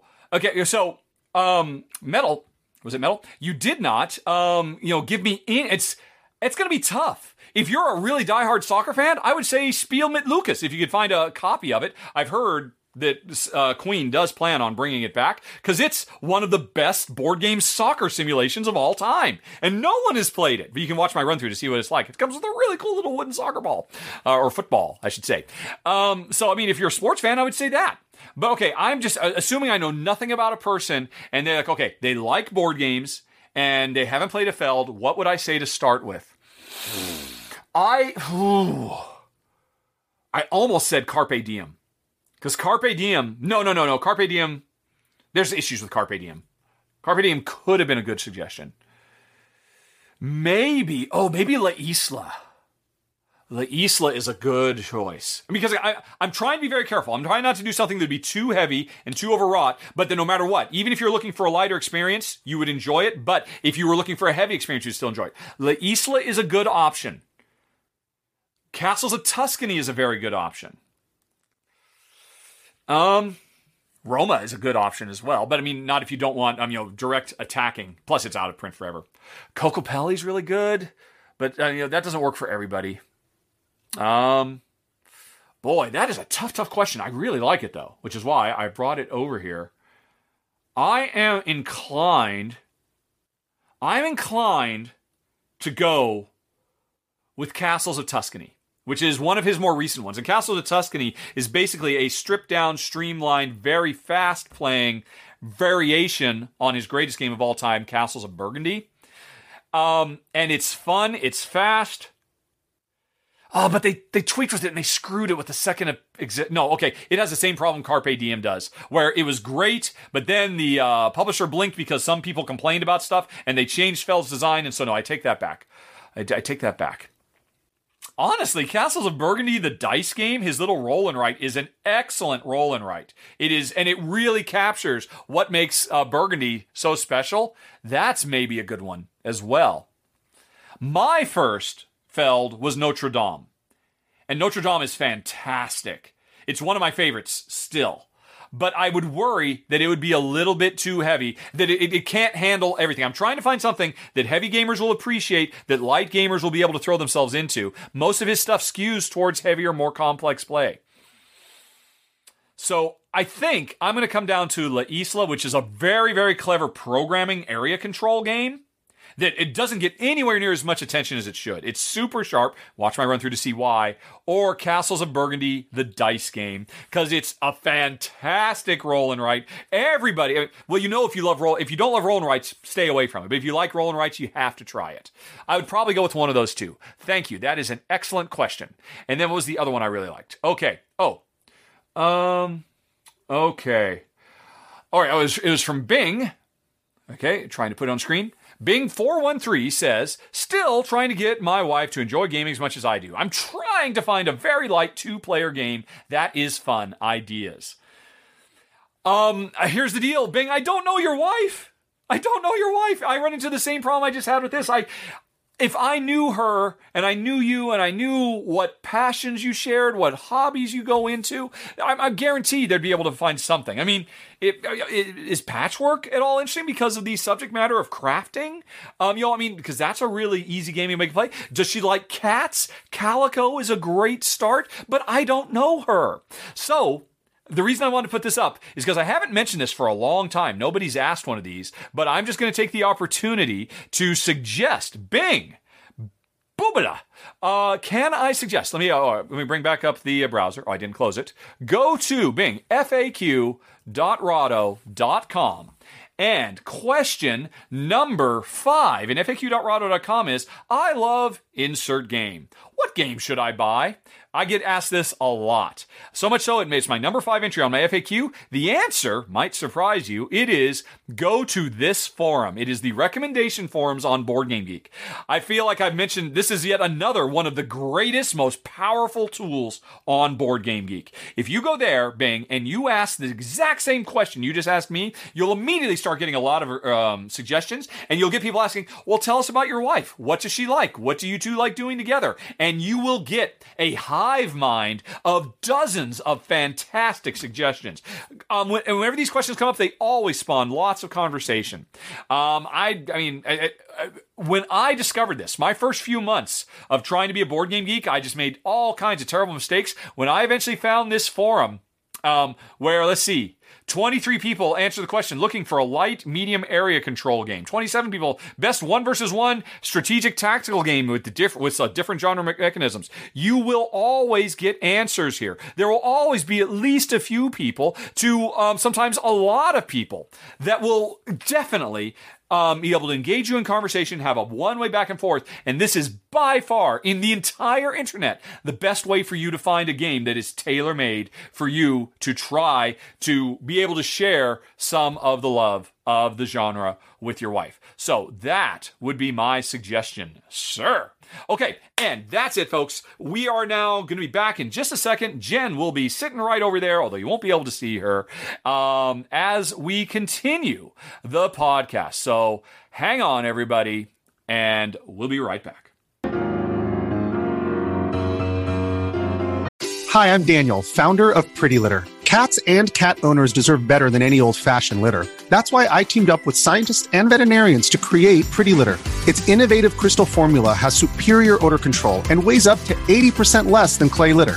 Pretty Litter even monitors health by changing colors to help detect early signs of potential illness. It's the world's smartest kitty litter. Go to prettylitter.com and use code SPOTIFY for 20% off your first order and a free cat toy. Terms and conditions apply. See site for details. Okay, folks, it is the next day. Jen is here off camera as usual. There's her hand, just as proof. And we are ready to continue with a few more gaming questions that might have been of some interest to Jen, or that were directly addressed to Jen, starting with Gerald, who says, Jen, do you know there's a very cute cooperative farming themed board game called Stardew Valley? It has chickens and eggs. And eggs. The publisher is a successful video game company, so they might not have sent a review copy out to Rado. Should he buy a copy today? He should certainly take a look on it, a Google look on it, and see if we might like it. Apparently, Gerald is pushing a Stardew Valley agenda today, trying to get it done. Okay, here's the deal. Has he been talking about other Stardew Valley? I don't know. You said he was pushing an agenda today. Well, yes, it's right there. Oh, I thought like this was the second thing he brought up. This is not the second time he's mentioned All right. Stardew Valley. He mentioned some other stuff earlier. But, yeah, here's the deal about Stardew Valley. They actually contacted me about covering it when it was on Kickstarter. Whenever it was a million years ago. And you know how, folks, I'm always saying I say no to 9 out of every 10 board games that I'm contacted to cover? Stardew Valley was one I said no to. I looked at it, I read the rule book, I thought, this seems sweet and charming and affable and pretty shallow as a board game experience, and I figured Jen and I would not enjoy it. It's very much aimed, very, very lightweight, very sandboxy, and from what I've heard ever since it came out, also very, very long, very much overstays its welcome. So I never really sought it out, because if I don't have something nice said, I'd rather not say anything. Although here I am, casting aspersions without any actual direct hands-on experience. But it's never really been that high. However, I think you are in luck, Gerald. Let me go over to what's it called? Thumbs. And take a look, because I think it's been requested on the Request Geek list for a while now. And if we take a look at that, yep, there it is right there. It is tied at the number 4 spot. So, if we do Terra Mystica next month, and then we do Fjords, and then we do Claim, which I've already picked up a copy of, and then I just don't know about doing Space Hulk Death Angel Mission Pack 1. No one in the world can get that. That's just cruel, actually doing that. But in the next 4 or 5 months, I might be covering it anyway. Although I do exercise editorial control over this Geek List. Let's see, who asked for this? Geek List item, let's look at that. Was it Gerald? I mean, it is Gerald. Gerald requested it on February 24th, 2021. Over a year ago, he put it on there. And Gerald, it has been climbing steadily. So, let's see, what did he say? From the designer of Spanish, it looks like it's not sure if it's a gateway or heavy game. It's a gateway. It's a super duper lightweight gateway. Right, it's cooperative. You might have first contact. Like I said, I mean, I had the opportunity. Also, I don't want to put words in his mouth, but Shay had the opportunity, and he said no as well. We both said, it looks sweet, but really not for us. So, but I missed my opportunity. When you put this on here, I should have said, yank! But now that it's been here for over a year. And has a lot of votes. Yeah, so that's the current Stardew Valley sitch. And I think it might finally come to fruition, unless people thumb a bunch of other stuff and push it down relatively. All right, so you might be in luck soon. Anyway, continuing on, Gerald then asked Jen, what did you like best about Ark Nova? Which was the big, heavy, long zoo animal conservancy game. Oh, right. Okay, yes. I mean, I remember the name, really, even more than that. Can you show me a picture of it? I can do you one better. I'll do Rado. Ark Nova. We'll show you the video of it. Let's turn that off. So remember, this was the... Oh, right, with the different shaped pieces that go in your... Yeah. You're doing, tile laying to build the enclosures so that you can get the animals. The main game is you've got 5 cards in front of you. When you activate one, then it's going to slide down to the bottom of the row and become very weak until it works its way back up. Mm-hmm. And they are, getting animals, building enclosures, doing partnerships with universities, and then just the ginormous, super dense, thick stack of cards with a billion different things. Trying to get money, trying to get your agents out there so you can do more stuff, and working on 2 tracks. Working on the make money track, but also on the save animals track, and when the 2 overlap, that's what triggers the end of the game. And every once in a while, as the coffee break moves up, we have a coffee break, and then that's when you get a lot of income to keep your overall machine going. Yep. So what he wants to know, what did I like best? What did you like best about it? I remember really liking the 5 action cards. Right. And how those changed order. The action selection system, yes. Yeah, and then also you could do like 4 things if you did it at the 5 position. Or wasn't it that you got extra stuff if you did it at the 5 Well, the other thing was, action? don't forget, you can upgrade those cards. Oh, right. So you can flip them so over the course of the game, you'll probably upgrade 3, 4, you can never upgrade all 5. You'll upgrade 3 or 4 of them so you'll become better at certain things, whether it's conservancy or, building or whatever it might be. Yeah. Or getting sponsors and at various such things. Yeah. So I think probably the 5 action cards. The action selection And system. how they were always changing in priority. I completely agree. That is what makes the game. It is so brilliant. So simple and elegant and easy to understand and yet so deep. I agree. Yep. So, but then he continues. Which would you choose? Never play Ark Nova again because we're so busy with newer games, or do a live play of it? Apparently Gerald is very, very fond of Ark Nova as well. If it meant never getting to play the game again for the rest of your life, would you do a live play of it once? Wasn't it like a 2-hour game?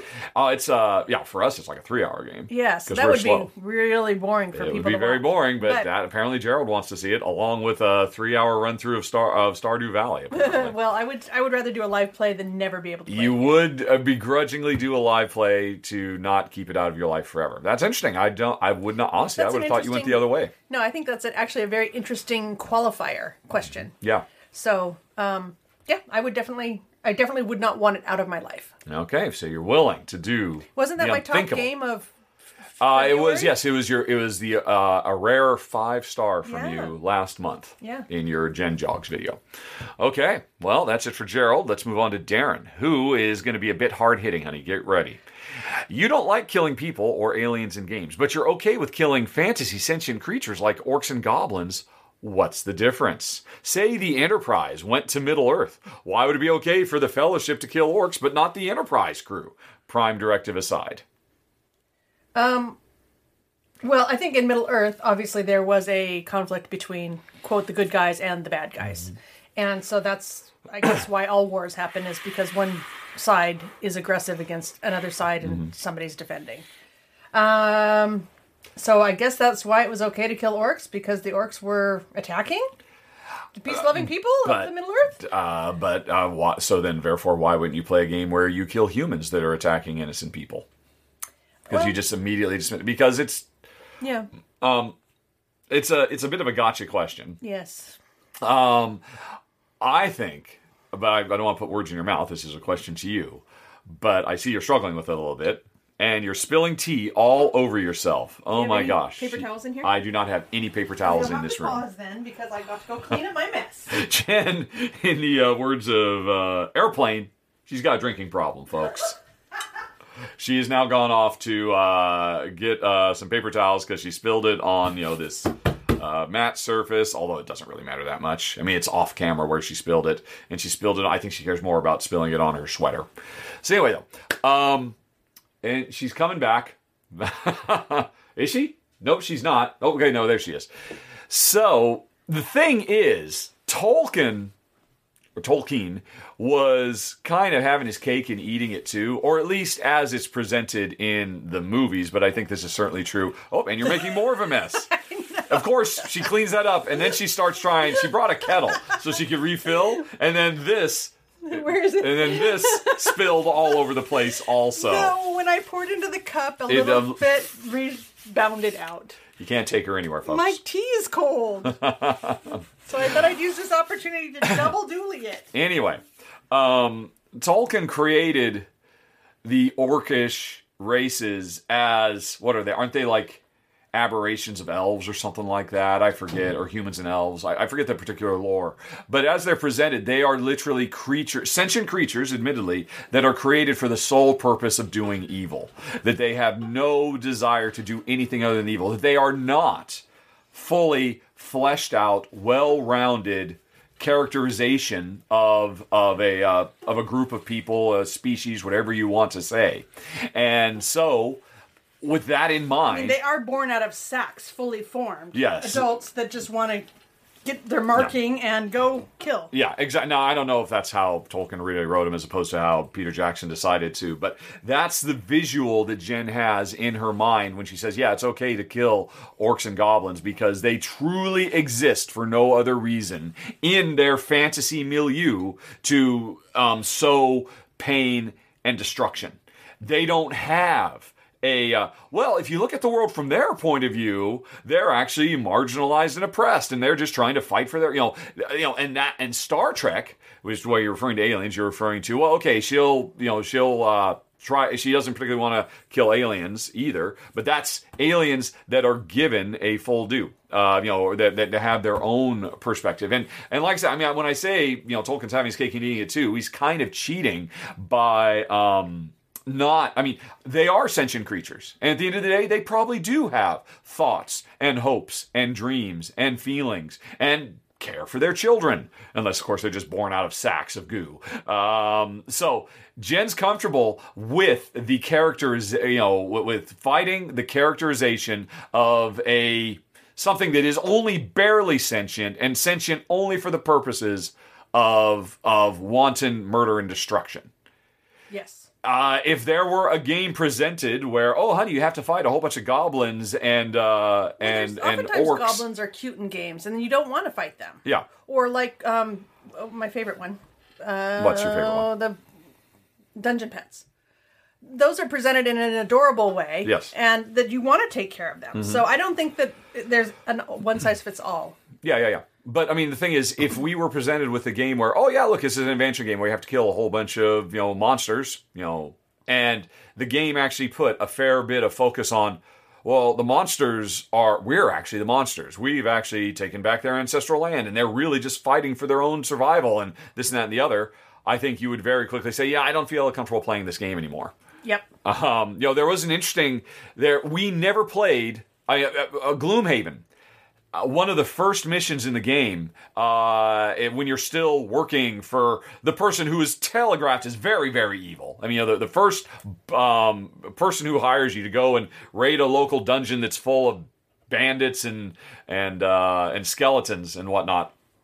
And is obviously, an evil person themselves. One of the missions they can send you out on is to, those savage, ravaging Inox have stolen something. You need to go in and take them out. And if you go and you fight, you just fight, and then you get to through the final door, and you are presented with a whole bunch of Inox children cowering in the corner. And you are made to reckon with the fact of what you've just done. And that's like the first stage of recognizing that what's her name was really evil and you were working, and all of that. We never played that one because we just didn't go that way because it was very obvious that she was evil, and it was very obvious. Well, if we go do that, we're probably slaughtering a bunch of innocent people. Let's just not do that. Let's just go back to fighting undead and skeletons and oozes and various and sundry monsters. So that's and again. Orcs and goblins generally are presented. They are not presented. They are written. The fantasy trope is that they are only barely sentient. They are not much more goes on their brain than an ooze that is just trying to consume. And you're comfortable with that. Yes. Yes. And I would also like to go back to his question. About why is it okay for the Fellowship to kill orcs but not the Enterprise crew? Right, because I think as we discussed in the last podcast, how people feel that an internal conflict, it's okay for people to fight within their internal conflicts, like, say, yes, somebody was asking what's the difference between the war in Ukraine versus, Yemen or Syria or what have you, yes. or what's going on with Ethiopia or various other things. So this question harkens back to that as well. Mm-hmm. You have some outside person coming in and doing some harm to an indigenous population with the Enterprise crew fighting orcs, let's say. They don't really have necessarily a reason, whereas maybe orcs and hobbits would because they're inhabiting the same area. Oh, I see. So I'm just saying that also, might be an extenuating circumstance that it's not fair for somebody from the outside to come in and totally tip the scales. Yeah. But I mean, the reality is, I think for you, the Fellowship and the Enterprise crew are the same. It would be okay for the Enterprise crew if they landed in Tolkien to, oh, well, look, there's these unthinking monsters that exist for no reason other than to kill, and they have no redeeming qualities or features whatsoever. Yeah, I guess it's okay if you set phasers to kill at that point, if you need to, and you would be okay with that. Yeah. Yeah, because, and again, it's an artifice. It's a fake. It's because it's There's not never- really being fair Right. to the orcs and goblins. I mean, well, it is, Well, and there's because never he a- said, no, look, they're literally born of magic, and they exist for no purpose other than this. But that's silly and reductive and puerile, and it's really not Tolkien at his best, quite frankly. Correct. And also, if you're looking at real world situations, there's never anything that's that black and that white. Exactly. So this is a Yeah. It's Hypothetical question. it is literally fantasy. That's what makes it okay. Yep. Alrighty. Priscilla then asks another tough question. Do I have plans for retiring from Rahdo soon? Like in the next 5 years? What do I think I'll do in my retirement years? Why did I put that here? I should have put that... in the personal stuff. Oh, because I saw the Rahdo thing and I just put it here because I figured you'd want to talk about that. But then there's the retirement. That retirement should go into the personal Q&A. So, we'll call this a two-parter. Do I have plans from retiring from Rahdo runs through soon, like in the next 5 years? This is a Rahdo runs through thing, and obviously Jen will have something to say about this as well, because it affects our finances. I don't do Rahdo runs through as a hobby anymore. It is my job. It helps pay for our monthly health insurance. It is so absurdly expensive. It helps pay for cost of living. It helps support my mom, which is the reason we moved back to the States, because she was in dire straits. So I don't know. What do you think, Honey Pie? Financially, that is, or wherever you want to broach that. Where's think my water? It must be in the other room. Why don't you go grab it and I'll try I'm gonna get. Oh yeah, I'm gonna exit stage right, and you can look Hey, at nothing if you're watching. on YouTube. Give me 20 seconds in the microwave. You want 20 seconds on the cold tea? Gotcha. Yes. My hot water was not as hot as I'd hoped. Right. So we've actually been discussing this quite a lot lately because I don't know why, but I just feel like life has gotten so complicated and so busy and so crazy. And it's really weird because of COVID.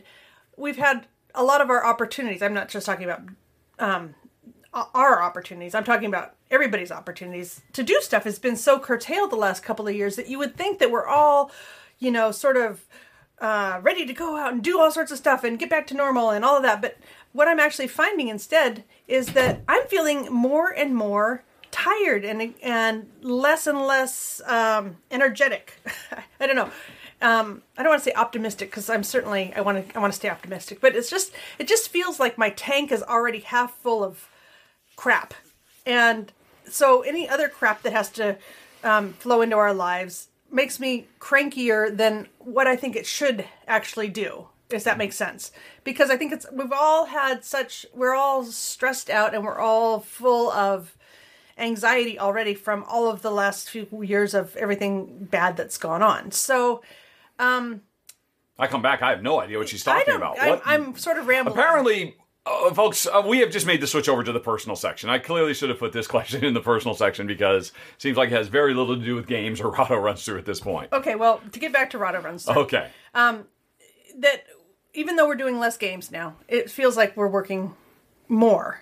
Mm-hmm. And I just think maybe it's this fatigue that I'm feeling from all of the last few years of anxiety and stuff. So we've been talking about what can we do to reduce this feeling. And that might be working less. That might be doing something different. We're not quite sure what that would be. So I guess the way I'm feeling right now is that we need to make changes because this isn't working as well as it should. Boy. Okay. Was that too long? You didn't even know that. Yeah, I didn't hear half of what you said. I was just thinking more about, am I going to retire in the next 5 years? I genuinely don't know because I do not know our financial situation. I would retire as soon as I can, quite frankly. As soon as I can, I'm going to stop. Or at least significantly ramp it down. And I'll talk about that when we get to the personal section because I moved Priscilla's question, or second half, what will you do in retirement? I moved that down to the personal section. But her question, are we going to retire in 5 years? There's a lot of stuff that goes into that. The reality is, as long as we live in the United States, I simply can't afford to retire. Eventually, when our life circumstances change, we will move back to the UK. That is Jen's long-term plan. That's what I thought she was going to talk about. Eventually we're going to move back to the UK, and then our cost of living will go down, and then, maybe we're going to ramp things back, but for now we still have to keep working. But apparently Jen went in a completely different direction, and I do not know what she said. I'll have to listen to it later. I'm sorry. Do you want to pause and listen to it, and then we No, but it is what it is. People, you are getting an uncut, unfiltered Jen today. Well, I was just talking to my friend Lori about this too on Yes. Facebook, and how we're both just feeling really it's silly. We shouldn't be this overwhelmingly. Well, you're exhausted because you just spent, or you're continuing to spend. I mean, you're doing a year's worth of work in the space of 3 weeks. Of course, you're exhausted because of the Ukraine fundraising thing you did. That's true, but that was awesome to do, and I'm very glad I did it. Yeah, but I think your tiredness is maybe kind of temporarily buoyed by up? that circumstance. Yes. Okay. My tiredness is, I've been doing this for 10 years now. It's twice as long as I've ever held any other job in my life. I'm bringing on more people all the time so that I can do less but keep the channel going. Because I am tired. I have been tired for a long time. But it's still the best job I ever had. So, to answer the very simple question of, will you be retiring in the next 5 years? The question is, it depends. We will probably be retiring from Rahdo Runs Through as it is known today the moment we move back to the UK. If, in fact, we do that. Jen has yet to mention. I've mentioned it twice now. Jen hasn't said anything. This is what I thought she'd talk about. She's still just sitting there silently staring at me as if she's not moving back to the UK. Yes. Yes. Okay. I was kind of starting to wonder, is this no longer the plan? Because you are literally just giving me nothing. You're just, oh, God, I can't believe he's bringing this up because didn't he get the memo? That's not happening. I don't know what's going on now. Oh, dear. No, I definitely plan to move back to the UK. That's what I thought. Yes. And I'm going to take you with me. Okay, well, I'm glad to hear. I'll be so gone. So if that happens in the next 5 years, then Rahdo Runs Through, as we know it today, will probably end within the next 5 years. If it doesn't, because of our extenuating circumstances, then it won't. Alrighty. And that's it, folks. Those were Jen's game and Rahdo-related questions. Again, I made a terrible mistake. Sorry, folks. It's so much personal stuff. Because I know some people just like to quit at the game section before we get into the personal. And hey, then you should get out now. And thanks for listening to the podcast. And sorry for my big ramble. I'll never leave her alone with the mic again, folks. I have no idea what she said. I'm sure it was wonderful and eloquent and well-spoken. I'm sure you found it very fascinating, and it will spur all kinds of future questions, which, of course, as always, can be sent to questions@rahdo.com. So thanks for listening, folks, and have a nice day. Talk to you later. So long, bye-bye. And if you're still here, hang on. We'll be right biggity back. This episode is brought to you by Reese's Peanut Butter Cups. In breaking news, leading scientists worldwide are conducting experiments to determine if Reese's Peanut Butter Cups are the perfect combination of peanut butter and chocolate. However, it appears the study was inconclusive, as the scientists couldn't help but eat all the Reese's. Because when you want something sweet, you can't do better than Reese's. Find Reese's now at a store near you.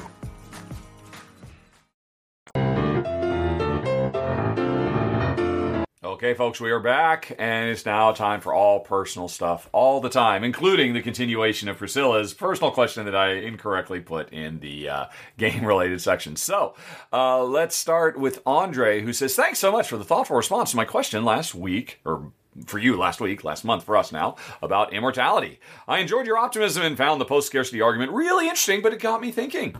Do we think the U.S. lives in a post-scarcity world right now?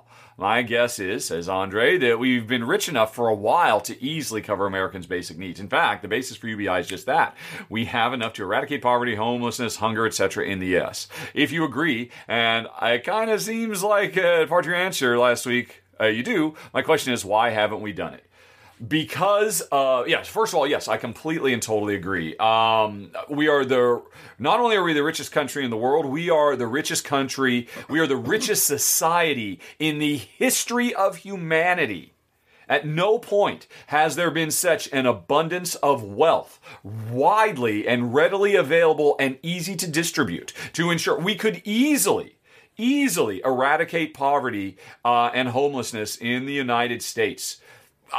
There's so much to go around. So much is thrown away. So many empty, vacant things. Yes. It's absurd. It's disgusting when you actually stop to think about all the pain and suffering and hardship. And to your answer of why haven't we done it yet, it is because of our country's literal puritanical roots, that it is drilled into all of us that we are a nation of bootstrap puller, go-getter, self-starters, and if you fail at that, there is something morally wrong with you as a person, and you do not deserve our help. You do not deserve the support of your fellow man because, hey, I got mine, Jack, you get yours. It is the very definition of a conservative mindset and attitude, and hey, you've seen the poll results. It turns out we are a heavily divided country. We have one half of the coin that would very, very much like to eliminate poverty for all and ensure that everyone lives in comfort and security and is able to live their best lives. And we've got another half, and I admit I am overly simplifying here, but we have another half who says, get the government out of our lives. Everybody is on their own. And if they can't figure it out, tough luck to them. I figured it out. I don't have any special skills that every other human being doesn't have. Again, I am oversimplifying. There are compassionate conservatives out there, but that is the overall conservative ethos. Government should not help anyone. That's what the church is for. That's what the church has always been for. And admittedly, the church does a lot of good. Jen has a very close or best friend in life. Their kids have gone on church missions around the world to help impoverished people several times. So I don't mean to despair. I know I'm disparaging, but I'm not disparaging the people who hold this worldview. I'm disparaging the worldview. That is what is holding us back as a species. This antiquated, outdated, tribalistic view that all I care about is me and mine, and anybody outside of that circle, you've got your own people who can help you in your circle, and we can let go of that. Because yes, advances in automation, 100 years ago, it took dozens and dozens of people to do the work of one person in a computer now, and that's only going to continue. It is literally manna from heavens, and it just needs the dirty, dirty word to conservatives, wealth redistribution. But instead, we hold on to our puritanical roots, which is to say, we are a country founded by people who say, no, must work harder. Everything that is good in life is defined by how hard we work. And if you don't work, you don't deserve a good life. And that's an attitude Jen held for a long time too. It took an episode of the Cracked podcast that we listened to in the car many, many years ago that really first introduced Jen to the idea of UBI. I remember I played it for her because I was already on board from years before, although I'd never really heard the UBI movement until this one particular episode of Cracked. And I played it for Jen, and your response immediately was, well, no, that's ridiculous. People have to earn their way in the world. But it took you a while, and it just stayed with you. Yep. And because it was really so well articulated. I remember one of the most powerful things. It was an interview with Jason Pargin, who was a regular contributor to the Cracked podcast back in the day. He talked about, isn't the dream for society always that the generation that comes after us is better off than us, that we leave something more to our kids, and that they keep, and isn't, if in fact that's the case, and that is the case, that is the American dream, that our kids are in a better situation than we are, that everything we do is to help them achieve even more. Isn't the ultimate end goal of that your kids have all their needs met and they have nothing they need to do in their lives other than what fulfills them? Isn't that the ultimate goal? And I think that was a very, very strong argument. And it's just most people have not internalized that argument. Most people hold on to the old antiquated ways where, nope, you have to earn your living, and no free handouts, no welfare queens, to borrow the old Reagan, racist garbage and all of that. That's what's holding us back. It requires a fundamental sea change in the way society views personal worth of a person. And because, if a person wants to sit around and play video games all day, if they find joy and fulfillment and a life well lived, who are you to judge them? Who are you to say, no, you really don't have a rich life? And let me tell you, because what I did is what you should do as well. That's what's holding us back as a species, or at least in the Western world where, we could eradicate poverty in the space of a year. We could instantly do it. Yeah. If we just had the political will. But the political will never be there until we fundamentally rewire our human caveman brains. Yep. The child tax credit lifted children out of poverty for the year that it was going. Yep. Like from 40% down to 10%. And now it's gone because conservatives destroyed it. Yep. Because conservatives, they don't come right on to say it. Those kids haven't earned their way, but what they're really saying is those kids' parents are lazy loafers and they need to go out and get a job and take care of their kids. Otherwise, they shouldn't have kids. And they just kind of sidestep the kids are freaking starving. Yeah, and they're now. We can solve it. We can fix it. And conservatives say no child tax credit. All those kids right back into poverty. Yep. Right back to starving. Sorry, I made a concerted effort over the last few years or last few months to try and damper down my the political elements here. You kind of snuck one in there, Andre. Well done, sir. But yeah, that's it. What's stopping us? Conservative values. The value of you earn your own way in this world, no handouts, no gimmies, minimize the government. And that is wrong. That is regressive. That is literal caveman thinking. And it's literally killing people every day. And it doesn't need to, because you're right. We're the richest society in the history of our species. There is more than enough to go around. But instead, we just keep funneling it all up to the top so that hopefully it'll trickle down. And it somehow never seems to do that, does it? Anyway. All right, sorry, Andre, I got a little pessimistic there. I know you come here for the optimism. Let's see if we can turn this around. That frown upside down. Andre continues, my guess is the optimist answer is that people just don't realize we're post-scarcity yet, and so the mindset continues until we can show people the light. I think that's true. You are being a little bit more charitable and generous than me. It is very, very hard to rewire your brain when you can't see it. And yeah, I mean, we have a ridiculous class divide in our society, and it is maintained so that those at the top can stay at the top. Because I mean, it's a common thing of that's one of the fundamental underlying drivers of the racial divide. All these again. Conservative concerns about the white replacement something or other, that whites are being replaced because by 2060 the United States of America, based on current trends, will be a minority white country, and that's terrifying for some people, when in fact it shouldn't be. We're all human beings. The color of our skin doesn't matter. They all love to quote Martin Luther King, judge not based on the color of your skin, but then they're like, but whites are going to be in the minority? That's a problem, isn't it? No, it's not a problem. It's a beautiful thing. But it's driven by the only way somebody else can get ahead is at my expense. Because everything is zero sum. Yep. Everything somebody else achieves means that's one less thing I achieved. And that's what you're talking about there, Andre. That fundamental, again, this is reptile brain stuff. This is zero-sum thinking from back when we were literal cavemen and women who were literally scraping by, and every antelope that my tribe didn't kill is one that your tribe didn't kill, and we're going to go hungry because of it. And that's so far behind us. Our advancements in technology, we live in the Star Trek future today. Look at 3D printers. We're one step removed from having replicators. And 3D printers can print freaking food too. I mean, think of the millions of tons of food that are thrown away every day by freaking cruise ships and just dumped into the ocean or incinerated. Think about that for a second. All of that stuff, I mean, we could rechannel. I mean, anyway, sorry.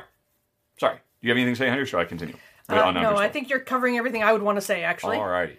Sorry if I got a little out there, folks. Anyway, Andre continues, I wonder, however, if there's something about capitalism or human nature that will always make us strive to have something others don't have, whether it's stuff or power or whatever. Are we doomed by this crab mentality? Mm-hmm. The crab thing being the whole that, if you have a bucket full of crabs, as one crab starts to climb up the way to the top, the other crabs grab them and pull them back down. When in fact, actually what the crabs are doing is also trying to climb up. Look, here's something I can climb on. Which again, it's a very apt analogy. Andre continues, it reminds me of the post-civil rights era where communities filled pools literally cemented out, completely eliminated pools rather than share them with black people. Or when a large portion of the country screams socialism whenever we talk about specific policies that would bring us a post-scarcity healthcare, UBI, higher tax on the rich. I guess my bottom line question is it really post-scarcity that we have to conquer, or is it an innate need to not have more than our neighbor? Yes, Andre, you've said it very eloquently, much more so than I did. Quite frankly. And you know what? My phone is ringing, and I think I know what this is. I have to take this phone. We're going to pause and be right back. Okay, that took forever, and it's still not done, but we got to get back to this. So, I kind of forgotten where we were, but I think we were just saying, Andre, you summed it up better than we could. So we'll probably just leave it at that and move on to Andrew, who says, have you watched the entire seasons of Severance? And if general, what are your thoughts on the final episode? Personally, I think it's the best 44 minutes of television I have ever seen, says Andrew. You remember Severance, of course. Yes, we have seen Severance. We have seen the final episode. Yes. Do you need to be a reminder of the final episode? No, I'm remembering it right now. All right. Would you say it's 44 minutes of the best television ever? The final episode of the first season of Severance? Folks, I am not going to tell you anything about Severance. Severance, if at all possible, you should go in knowing nothing. No, absolutely nothing. And because the first episode, you don't need to. You could go in, let's read the summary of what it is. Oh, that sounds interesting. But it ruins the first episode. The first episode is designed to be an interesting, constant set of reveals, assuming the audience has no idea what's happening, and it's fantastic. I am so happy. It's one of the rare shows I didn't know anything about, and I enjoyed it, and Jen really enjoyed it too. Jen was hooked right from the get-go, so we're not going to say anything about what Severance is. If anybody wants to tell you, cover your ears. Just go check out the first 15 minutes of the first episode of Severance, which is streaming on Apple Plus, if I recall, or Apple whatever, if I recall correctly. And anyway, I think it's 9 episodes, 10 episodes, something like that. But honey, Andrew wants to, what do you think of Severance in the final episode? I thought it was very compelling. Mm-hmm. Yes. That's strong words for Jen. Yep. I would agree with you, Andrew. It is definitely one of the best 44 minutes I've ever seen of television. That one episode is probably in my top 5 best episodes of television I've ever seen. It was so good. Jen and I were on the road watching it, and we were watching it on my little 13 or 14-inch laptop monitor, and we might as well have been watching it on a big screen in the theater. We were just so wrapped and up and just completely on the edge of our seat. It was amazing. I cannot recommend Severance highly enough. And I agree, Andrew. Final episode of the first season, and it's coming back. I'm so happy about that. Directed by Ben Stiller. Do not think because it's directed by Ben Stiller, it's a comedy. There are some, farcical comic elements, but it is not. It is, I don't want to say what it is because it's so great. Darren then asks, how do you see government and law enforcement in your vision of the future? You say that a lack of scarcity will solve all the world's problems. But I think what you're forgetting is religion. The Crusades wasn't about, I want more land. It was, I want that land. Obviously, politics was a factor in that. It wasn't as simple as God said so, but that was part of it, and religion will never go away, I believe. Darren, you're wrong. Religion will go away. Religion has been on the decline in Western societies steadily for decades now. Religion is a panacea, or it is religion is a necessary element in a scarcity society where people have to seek refuge and support and community because we are all literally pitted against each other in a societal rat race where it's assumed that everything I get is at the expense of you and everything you get is at the expense of me. Well, and also that you're going to get something better in the afterlife for not having as much in this life. Yeah, there's that, but honestly, I don't think that's what most people. I mean, I think most people, yes, they're convinced that you have a soul and you're not just going to be dead in a box. Or ideally, please donate your body to science. Please organs. Save lives. Yeah. That if you get killed in a car crash, so that other people can live, please do that, folks. Please, everybody, just tick that box on the back of your driver's license or however it works in your country.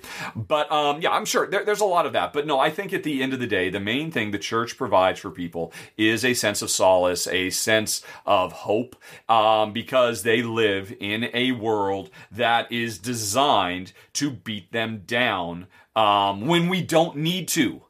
And Darren, I believe when post-scarcity is upon us and people truly can live, everybody can live their own best lives, whatever they feel is most fulfilling for them.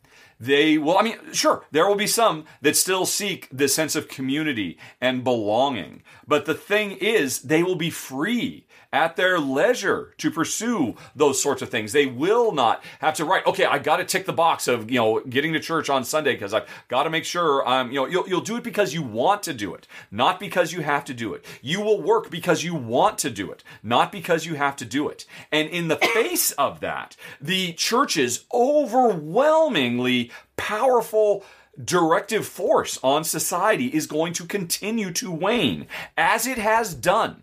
As educational levels rise, religion falls in societal impact. That is a pure 1-to-1 ratio. That's going to continue to happen. And so you're right. If you want to talk about the literal dark ages, you're entirely right. When no one was educated, no one could read, no one could write, and the church had a stranglehold on what society was, bad stuff like that could happen. Go look. There's tons of studies that just show year after year after year, people still hold on to a sense of, well, I'm still a spiritual person. I still believe in something, but I don't know that I believe in God, or I don't know that I believe in having to go to church to tick a box. And that's just going to continue to happen. That is the future of humanity. Star Trek does really show. There are spiritual people in Star Trek in a post-scarcity society, and that's totally fine if that's what gives your life purpose and meaning. That's the point. You are free to do it of your own volition, not because you feel you need to. And that goes towards what Jen said too. Well, I need to do it so I can get into heaven. Or Shakari, to use a Star Trek reference.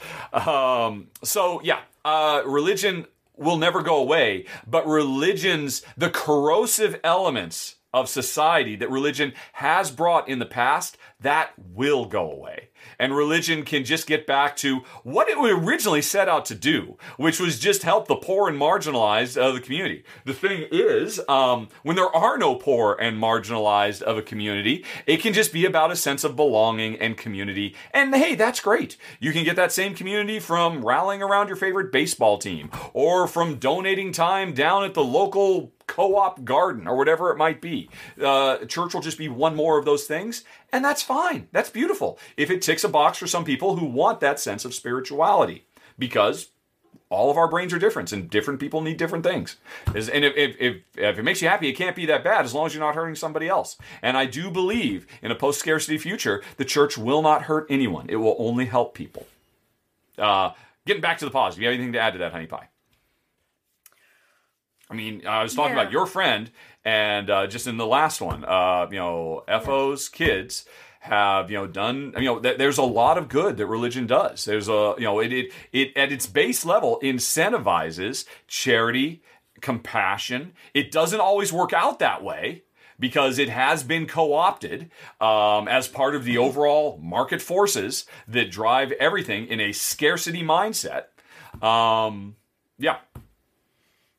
Yeah, I can't think of anything that I really want to add. Okay, all right, cool. Then we'll move on to Griffin, who says, at what time did you have the most animals or pets? And if so, how many? When growing up, Griffin had a dog, 4 goldfish, 2 parakeets, a toad, 2 chameleons, 2 turtles, and a hamster all at one time. Wow! I can't touch that. I think it must be right now, because we've never had so many chickens. That's a good point. Yes, what do we have? We have 16, is it 16? 16 chickens and 2 dogs. Yep. 2.5 dogs, because and there's I think mom's there's about dog, Maggie. 6 or 7 goldfish out in the feature. That's true. We don't have an exact count. When we bought this house, it has a little pond out in the back. You could see it if you're a Rado Rambler. Like, one of our first rambles I ever did was, hey, let's give you a tour of the house. Look at this pond. Oh my God, I think there's fish in here. Yeah. And somehow they keep surviving year after year. Apparently like algae. Yeah, there's plenty of it out there. They're eating something in there. I feed them in the wintertime, but I don't feed them in the summer. Yep. So yeah, like I said, we don't know exactly how many. We've got 4 or 5 or 6 goldfish. Something like that. 16 chickens, 2.5 dogs. Yeah, it would definitely. We're at our zenith. Although I think you still win, Griffin. Yeah. Question number 2. When you were talking about immortality in the last podcast, it made Griffin wonder, if tomorrow you could become immortal, would you? Or would you choose to live 200, 500,000 years old? What would be your ideal lifespan? You know, there's been a lot of TV shows and movies about how immortality is actually a curse. So maybe even having an end date, even if it's 1,000 years, you would know, hey, this is my time. And anyway, the likelihood that within 1,000 years there would be some other technological advancement that would allow you to continue living longer if you chose to. So I think with that out, I would just say, sure, 1,000 years. I would say immortality, please. Again, it all circles back to the same thing. We're simple creatures. We're just dumb animals like all the other dumb animals. We're just a little tiny bit smarter than all the other ones. We have a little bit more self-awareness than all the other ones. But it is very, very hard for us to break our preconceived notions of what it means to live forever. Oh, that means it's going to be miserable and I'm going to be old and crickety. Well, first of all, no. You're gonna be, you're gonna be like you're 30 years old for the rest of your life. You're not gonna have an ache or a pain in any joint. You'll be at your peak physical because we'll be able to, hey, if you suffer severe damage, we'll print you up a new kidney. We'll just totally do that. And your body will be able to, it will not suffer the degeneration of time. You will not have wrinkles anymore. None of this stuff will happen. And you're like, oh my God, but what will I do forever? The question is whatever you want. And I guarantee you, in an eternity, there's no way you can experience everything life has to offer because other human beings are creating new things every day. And you will still have that. We are expanding our horizons. You will eventually be able to travel the stars if you are immortal. There are so many things I couldn't do in 100 years, everything I would like to see in this world, let alone 1,000. And by the time 1,000 years have passed, there will be 1,000 years worth of additional stuff. How many books? How many TV shows? How many awesome freaking board games are there going to be? Are we going to stop making board games? Are we going to stop writing great works of art? Are we going to stop creating ways to entertain each other? No, of course not. And our reach is only going to increase over time. I don't understand. I mean, we were just having this conversation with Jen's sister not too long ago. Oh, I can't wait to die at 70, she was saying, or something like that, or something really weird and alien to me. And I spent quite a bit of time explaining to her, you don't want to be there when your kids or your grandkids or your great-grandkids or whatever. I mean, you don't want to experience all of these things? Life is so freaking good. Why would you ever not want it? I don't get it. So yeah, straight up immortality for me, thanks. I guess with the caveat of, okay, if I ever get tired of it, I'd like to off myself because there shouldn't be any societal shame over that. Yes. It's such a weird notion. Again, born out of religion that everyone's soul is sacred and everybody has to do their time on earth so they can earn their way into heaven and all of that. And, and that's what it comes from. And again, that is, Dr. Kevorkian, who was it earlier saying, we'll never be done with religion, but we will be done with the corrosive elements of religion. There are too many people pushing our species forward. Dr. Kevorkian pushed our species forward by normalizing the idea of dying with dignity and that it's okay and it's not a sin. And, that's just the first step. So, sorry. I kind of petered out there at the end. Do you have anything to add to that, Honey Pie? Or you said you want 1,000 and done. When you get to 999 and 364, you're like, yep, okay, I think I'd like to go now, please. No, I think it's with the caveat that, I can make a new decision at some point. Because technology will continue to get better and better and better. Yes, but his thing was, no, you had to decide right now. Would you pick an end date for yourself? That is what the technology gives us, and that's it. You get to decide once in your life at the ripe old age of 50. Okay, but no. I'm just saying, it's nice to have, as long as immortality means you never die. Mm-hmm. And you were just saying immortality with the ability to I know, die. and honestly, and I will absolve that. He didn't give us that caveat, so I'll take that out. I literally cannot die. Okay, then I'm going to stay with 1,000 because yep. I think having an end date from all of the fiction that we've read and all the shows and everything, people get tired of living at some point and want to just move on to whatever's next. And all of that fiction is written by people who have bought into an idea that doesn't have to be the way things are. It's a trope for vampire fiction. That's what somebody mentioned. Oh, vampires always get so sick of being immortal. Yeah, I'm sorry. Have you been immortal, Anne Rice? Are you really sure? Or are you just speculating based on what other people have said before you? I do not agree. I disagree. Joseph says, my partner and I got married last January. Congratulations, Joseph. Yay! More love. Yes. Joseph continues that Jen and I are such an inspiring and supportive couple. Joseph was wondering, what advice do we have for a newly married couple? Ooh. I think one of the great things that we figured out somewhere along the line was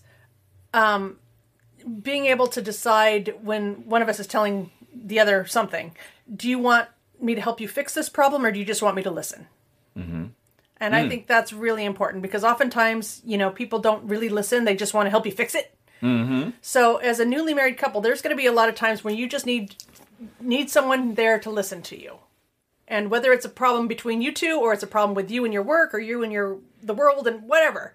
Sometimes you just need, and that's what I think marriage should be about, is somebody's got your back. You are somebody's number one. Mm. And so just being able to say anything, to vent, to discuss, to discover things together, whatever.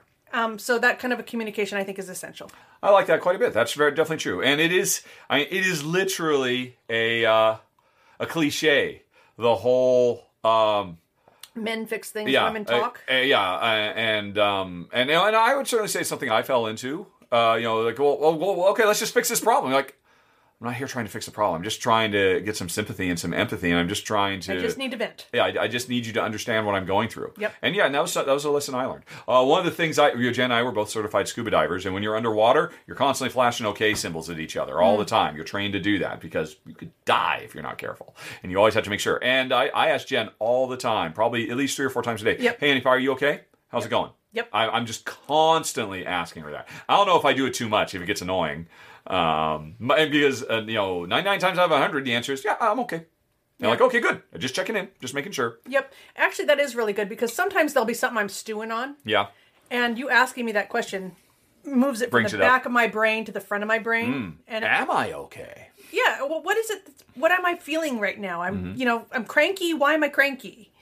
And so sometimes it'll be, you didn't put the garbage. Whatever. Yeah. Whatever. I don't know what it was, but, and so it allows instant fixing of problems rather than letting stuff build up in the back of my brain and then I have an explosion. Yeah, and it's also a way for me to communicate that I do genuinely care about your well-being, and I do want to know. I mean, it's a genuine question. I mean, it's almost reflexive for me now, but it's every single time. It's a genuine question. Honey, are you okay? Everything okay? Everything going okay? Yep. I mean, at least a half a dozen times a day, she hears that from me. Yep. And do you remember yesterday you said something and, you could leave the door open to the studio, his filming studio, and I closed it, and as I was walking away, I made a joke about, no, I just need my privacy or something like that. And he said, wait a minute. Were you just totally joking about that? Because I need to check in about that. And I'm like, yeah, I was totally joking. Yeah, she made a sarcastic joke in a way that I'd never heard her make the joke before. And like, oh, wait, is there something going on here? I better check in. Yep. Or is everything okay? And that was just yesterday. Yep. Yeah. Half a dozen times a day is probably a bit much. I probably ask you, I would say maybe on average 2 or 3 times a day. Yeah, I would say 2 or 3 times a day. All right. And more often if something's going on. Yeah, totally. Yeah. If we're in the middle of something, if we're on vacation, I'm asking her every 2 hours because nothing more stressful in life than going on vacation. You're like, I have to make sure everything works. The most stressful thing, vacations. Alrighty. So congratulations, Joseph. Hopefully that helps a little bit. All right. Lance says, just in case anybody didn't hear, could I talk a bit about meeting my adopted sister? Lance has a lot of adopted family members, and it's great that this was such a good discovery for everyone. It wasn't exactly adopted. Well, yeah. Basically, I mentioned this. I guess it was on the R&R show. I must have talked to Ruel about it, probably. And not everybody watches the R&R. Although, if you're listening to this, you also have the R&R show where we talk about a bunch of other stuff. But regardless, my mom, when she was 20 years old, 19 years old, when she was in college, I think she was maybe a sophomore, maybe it was her freshman year, she got pregnant. And she had to make the heartbreaking decision to give the daughter up for adoption. Because at that time, in the 60s, her choices were raise it by yourself with no support from your family, because her family's answer was, hey, why don't you we'll fly you down to Mexico and you can get a back alley abortion. That's what her family's response was. Because we're not going to support you in this. That's how we will support you.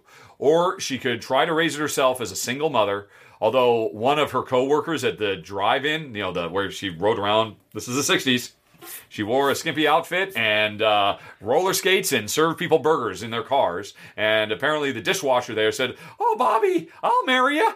Marry me. I'll help you take care of the baby," or something like that. I didn't know this. She told me about it recently. Wow. Or give it up for adoption, and that's what she chose to do. And it has weighed on her for her entire life. And back in the 80s, she had tried several times to go back to the adoption agency, the government agencies, and see if she could get information. She was always shut out, and she had decided, oh, well, I guess I'll just never know. I'll never know what happened to my daughter, her firstborn, my half-sister. And the guy had a family, so he wasn't going to give her any support either. So that was the tough choice she made. So my niece recently for Christmas got hey, let's do a DNA thing. That'll be fun. 23andMe? Or DNA something or other. There's several of them. So she did that for fun. And then a few weeks later, she got contacted. Hey, this says we're cousins. Or high probability of being cousins. And I was given up for adoption. Is there any chance you're my family? Because I've always wanted to know my entire life. My name's Tammy. I am a 53-year-old substitute teacher in Northern California, and I have always wondered where did I come from.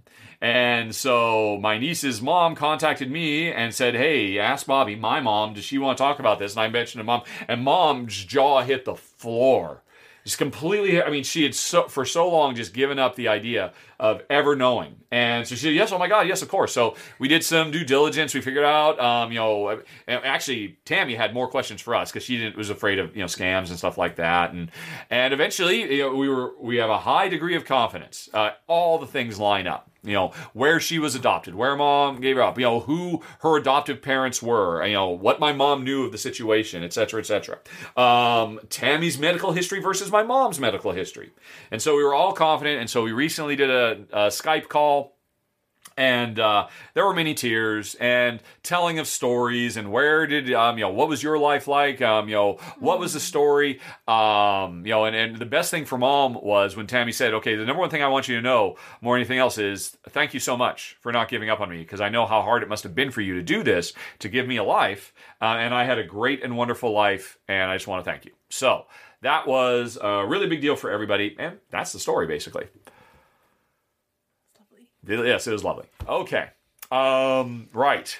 Olivier says, I just listened to an old ramble where you said that you tried Claim. Did I? The two-player trick-taking game from Scott Alms and art by the Miko, two of my favorite designer artists, and felt it didn't live up to the acclaim for you. Are you sure? Are you sure? Anyway, Olivier continues, I'm curious to know what trick-taking games you do like. Well, actually, I wonder if it was something other than Claim. Or I wonder if I was thinking maybe I played it. I don't really remember. I recently picked up Claim 2 because we already just talked a little bit ago, earlier in this very podcast, right, about the Rado request list. Oh yeah, we were talking about Stardew Valley. When you saw that, Claim is very close to the top. And so I recently picked up a copy of Claim 2, and I played it a few times. I haven't played it with Jen yet. I definitely plan to. I played it with a few folks at Dice Tower West, and I thought, oh, this is nice. Maybe that's where I said it, because honestly, I don't quite get why people love it so much. But I thought, oh yeah, this works, this is good. Anyway, though, continuing with Olivier's, but I'll be doing a run-through probably within the next half a year if it keeps getting a few more thumbs and working its way up. So Olivier's curious, what tricking games do we like? We like The Crew. Haven't heard about other popular two-player trick takers like Fox and the Forest Duet, Jekyll vs. Hyde. If it's co-op that appeals for The Crew, Fox and the Forest Duet does this, and specifically 2 players. We have played Fox and the Forest Duet. We thought it was fine. It was nice it was co-op, but we found it to be too easy. It just wasn't very, very challenging. We were able to, we can work this out. The Crew is definitely better. We just actually played a couple of other trick-taking games. I cannot think of the names of them now. One of them I don't think has been released yet. I know where it is. I'm going to be right back. Honey, stall. Yeah. Stall. What can I say? I thought the adoption thing was amazing. I was just thinking about that and just how absolutely incredible that was and how wonderful technology is that brought people together. Yep. Okay. We just recently played Megalomania, which I do not think is available yet. I think this is a prototype they sent me. Remember, this was the Trick Taker we played, where it was kind of a fantasy setting, and we had missions. It's basically kind of like the competitive version of the Crew. It has all the stuff the Crew has of variable missions that change the requirements. Oh, I really want to lose, or I want to win 3 times, or whatever. Yep. But then still just playing trick taking. And but it adds every single card you play has special abilities. Which again is, you've seen this in other trick taking games too. But you have to have earned resources, and I think when I'm mixing up because there were 2 trick takers we played. We played Megalomania. There was the one that you got. And we played Animalia. This was the saving animals. Yeah, I think that one was the one where you got the 10 black cubes. Or yeah, but this isn't a trick taker. Yeah, we just played. That one was. Huh? The one with the 10 black cubes, or the 1 crystal and 5 yes, cubes? Yes, that's Megalomania. Yep. Yeah. Megalomania is a trick taker that does have resources you can earn based on the types of tricks you win. And you can spend those resources to activate the special powers of cards. Whether you win or lose the trick, those special powers will often say, oh, this round, low value wins instead of high value. Or ignore the, the domination instead of the trump suit or stuff like that. It was good. I would almost say it's almost as good as the Crew, quite frankly. Some people might like it more than the Crew, because it does a lot of the co-op-y stuff of the Crew, but turns it back to a competitive game, like Trick Takers normally are, and adds a bunch more stuff. Here's the deal, though. We played it, and we realized, we didn't really talk about much afterwards, but I don't think I like Trick Takers. Yeah. Because the whole thing, when you're not playing a cooperative Trick Taker, is, right, how can I outwit you? How can I outsmart you? Ah! Gotcha! Yep. Ah, got you again! Yep. Everything you do, every success you have in that game is at the expense of somebody else. Yep. And that's fundamentally what we do not want in our games. Yep. We want to live in a post-scarcity game society where it's not tit for tat, where it's not zero-sum, where everything I achieve is pushing me forward not at the expense of anybody else. And a Trick Taker is a pretty violent game when it boils right down to it, because I can only win by making you lose. Yep, or making me feel stupid. Yeah, and so, it's really well done. I mean, if you're a trick-taking fan, definitely check out Megalomania. But yeah. So, then back to, we do like the Crew, and it's interesting, we played this one. This is Animalia, Preventing Extinction. This is a cooperative trick taker. Very much, I think the developers were inspired by the Crew. It's a cooperative game where, there are missions, and the missions all center around, okay, you or I have to win a certain number of tricks, or there's a third dummy player. And I mean, I think, it goes from 1 to 3 players. Does not support 4 players, interestingly. In a 2-player game, or the solo game, there's a dummy player who, actually it's interesting. The Crew, I think, is smarter because you only see some of the dummy players' cards. In this, you see all of the dummy players' cards when you're choosing what they want to play. What? Why is this in the personal section? Why is this in the personal section? Jeez Louise. This should not be in the personal section. I totally derailed. You're entirely right. I mean, I totally screwed that up. This is 100% a game-related question. People who want a game, sorry. Well, okay, you get a little bonus game stuff, folks. I totally screwed this up. I'm not going to edit it back up there. Anyway, this is a cool little game. But I did not like... I think that the Crew is better in that you see the entire dummy player's hand. I did like the theme. I actually liked this one quite a bit. I don't think Jen liked it as much. And I think it was more than anything else the fact that we had too much control. Because you could see everything they've got, it was much more, obviously we need to do this and this and this. And it was kind of fait accompli. And there was no, do they still have the thing we need? Where is the other thing? I don't know where it is. Because between the two of us, that was the other thing too.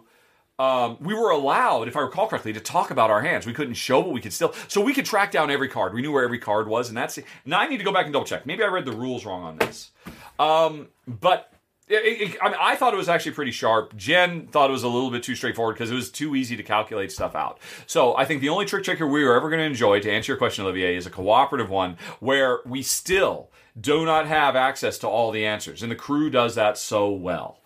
And Fox and the Forest Duet, it was just too easy for us. We just kind of breezed through it.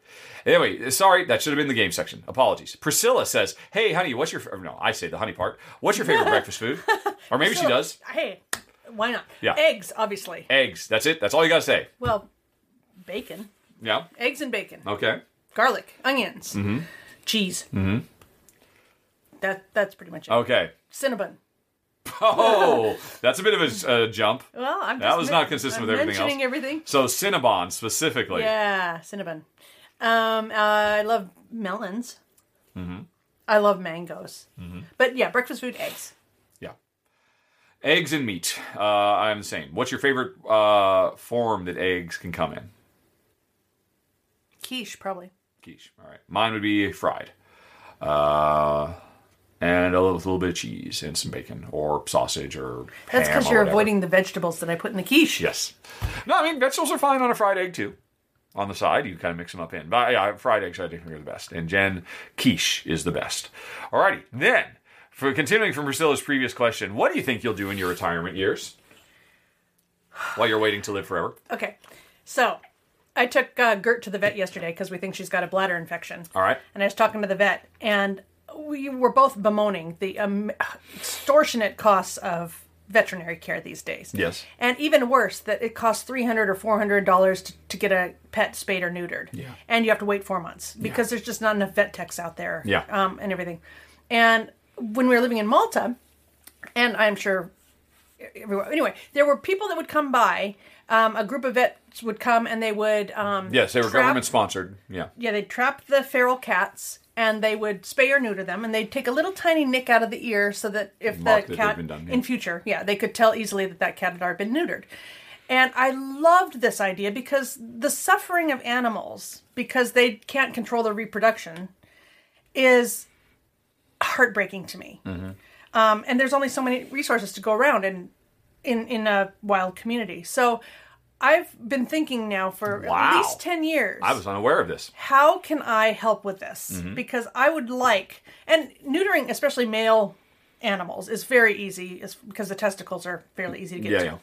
And I was just thinking there should be like some kind of a certificate program where you go for a year of school or something instead of... You don't want to be full veterinary. You just want to... I just want to learn how to spay and neuter animals. Okay. And maybe even just neuter. Because spaying, spaying is there's innards and stuff. Yeah, innards.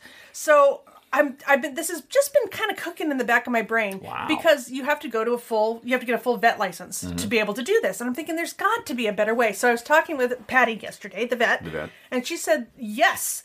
There apparently are going to start being a 2-year certification program. Wow. Where you can learn to, and I don't even want to make money. I just want to be one of these people that goes around to disadvantaged communities and helps with this. Yeah, because this is something you see, one of Jen's favorite TV shows is Dr. Jeff Mountain Vet. Yeah, he's in Denver, Colorado. Vet, and a lot of the shows are, we're going to Mexico. We're going to be here for 2 days, and we're going to spay and neuter everything anybody will bring to us. Yep. Totally free of charge. Yep. Yeah. I would love to do that. Wow. And I'm sure I could go as a support person, but I want to be somebody who can do something. Mm-hmm. I want to be making that difference. So anyway, I've just been Googling. Wow. Well, you can't see that. Anyway, to see if there's anything in the States about 2-year vet programs. Wow. And I think actually it might be easier to just get on Google, some like Reddit group or something, and ask directly if anybody has any, because there's a lot to sort through on Google. But anyway, I'm just feeling like, gosh, that would be an awesome thing, not necessarily in my retirement years, but sort of now. Yeah. And then we could do, like when we move back to Europe, we could do trips to Estonia or, Spain or Malta. Malta. I mean, there's Italy has a huge overpopulation problem. That's why we got Daisy from Rescue a Sicilian Stray. Mm-hmm. I would just love to be able to offer vet services for no cost to low-income communities. Mm-hmm. That's very cool. Yeah. That's very exciting. Yeah. So right now, and it's been cooking for a while. So I think that, and maybe we have to wait until Europe because school is cheap in Europe for residents. But anyway, totally. But hey, another problem with America. What are the out of control costs? The things that are completely unregulated: education, healthcare, and rent, of course. Yep. So how about you? Well, first of all, I would like to say that's fascinating, that's interesting, and that dovetails very nicely back to stuff I was talking about earlier. Yeah, what for everybody would people who's like, do? I will run out of things to do and see when I'm 70. That's because you are displaying a fundamental lack of imagination. Or- there is an infinite amount of things you can do with your Right. life. Or what would people do if they didn't have to worry about the cost of rent or whatever? Yes. I would be delighted to go out and do these services for free. Mm-hmm. Yeah. Awesome. Yeah, because it you don't do it because you need to make a living at it. You do it because it's what Draws your heart. It's what fills your heart with joy. So that's great. You know what fills my heart with joy? Reading books, playing games, and watching TV. So your life's pretty good right now. I'm pretty easygoing that way. I mean, my number one thing is I've mentioned this many times on the podcast. I used to be a voracious reader. I would love to be a voracious reader again. As long as I continue to work, I will never be able to do that. I feel like I've got 1,000 books Jen has read over the last 30-some years, ever since I stopped reading, that I should go and read them all. Okay, honey, I mean, she's got them all. They're right here on her phone. There's a history of everything she's read on Kindle. And I'm just going to, okay, honey, tell me what the best ones. And I just want to start reading those. And I want to spend the next 5 years just reading like the way I used to read. Oh, and it would be so nice that we could discuss stuff like that. Oh, I know. Because I completely agree. we often discuss what you're into because you're so much more able to speak about everything. And Yeah. I absorb it, but I'm not necessarily as good about speaking and teaching it and elucidating it. Okay. So, Yeah. that'd be awesome. I would like to really start reading again the way I did when I was younger. When life was simpler and I didn't have all these other things that just filled up all the hours. All right. Ross. Although I'd drive Jen around. I would try to be the support staff. You would for Jen's. You'd be getting us lunch. Oh, yeah. And- I could totally do that. Yeah, that'd be awesome. All righty. Ross says, I love all of your content, and the R&R show is phenomenal. Thank you, Ross. Just listened to episode 82 of the podcast and heard you list off 1 million shows that you're watching and have already seen, but I had to recommend one for Jennifer.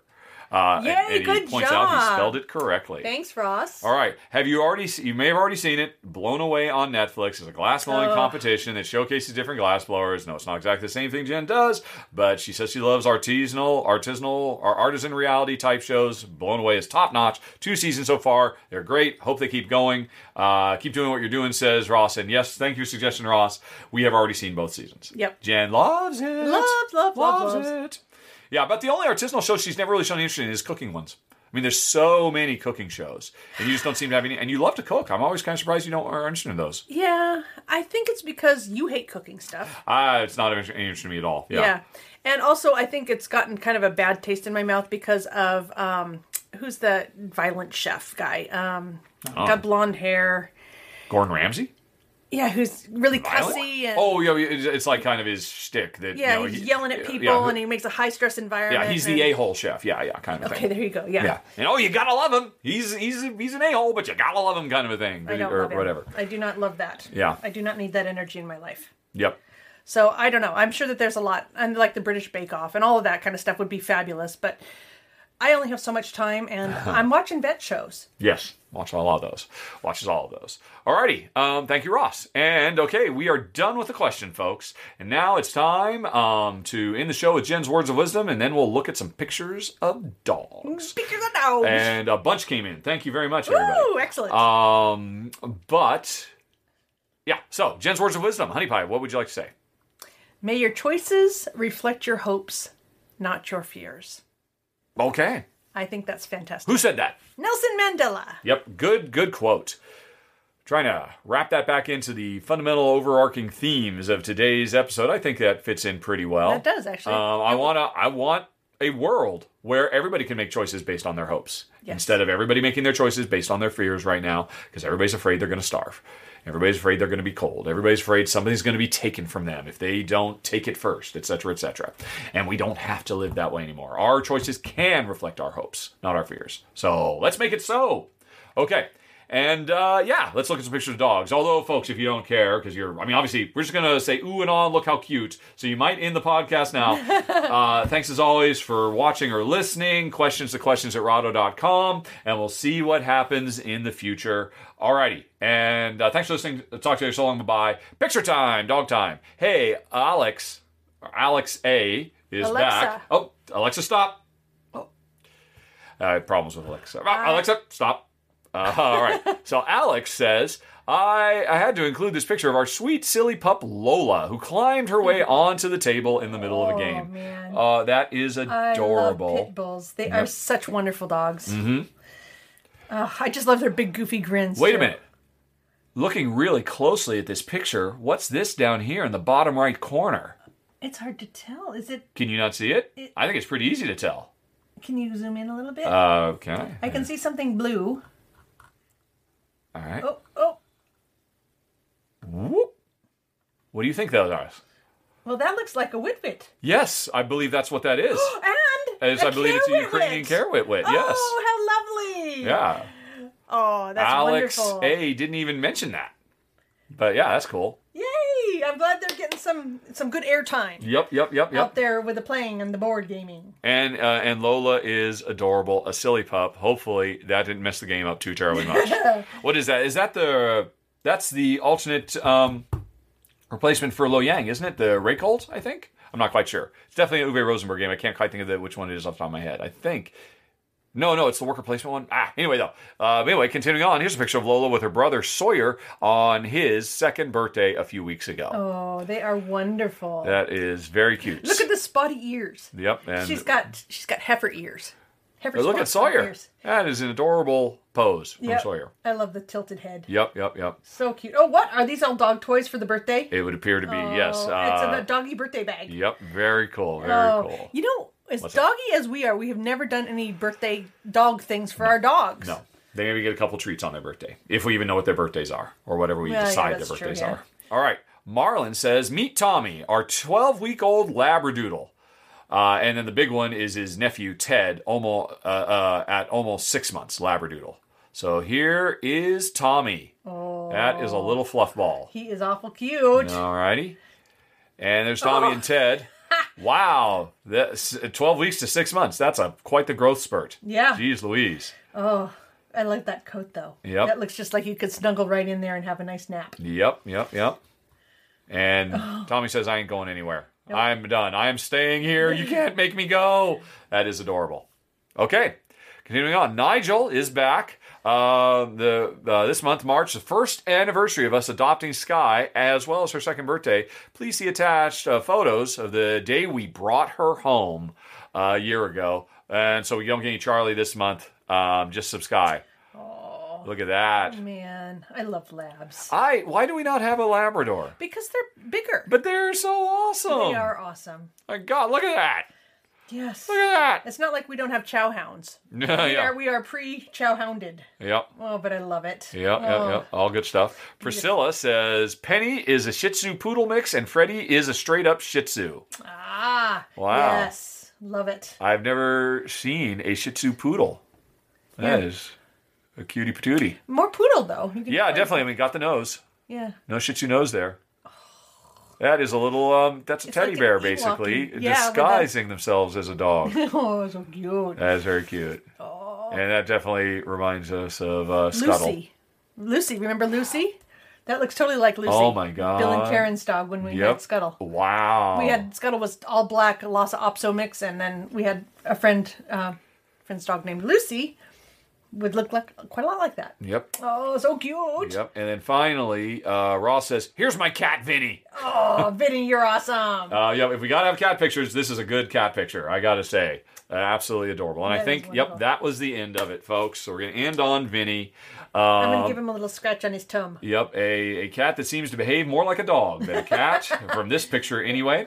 And we are out again, folks. Thanks, as always, for listening, and hope you enjoyed the show. And once again, we'll see where the future takes us. Talk to you later. So long. Bye-bye. Bye-bye.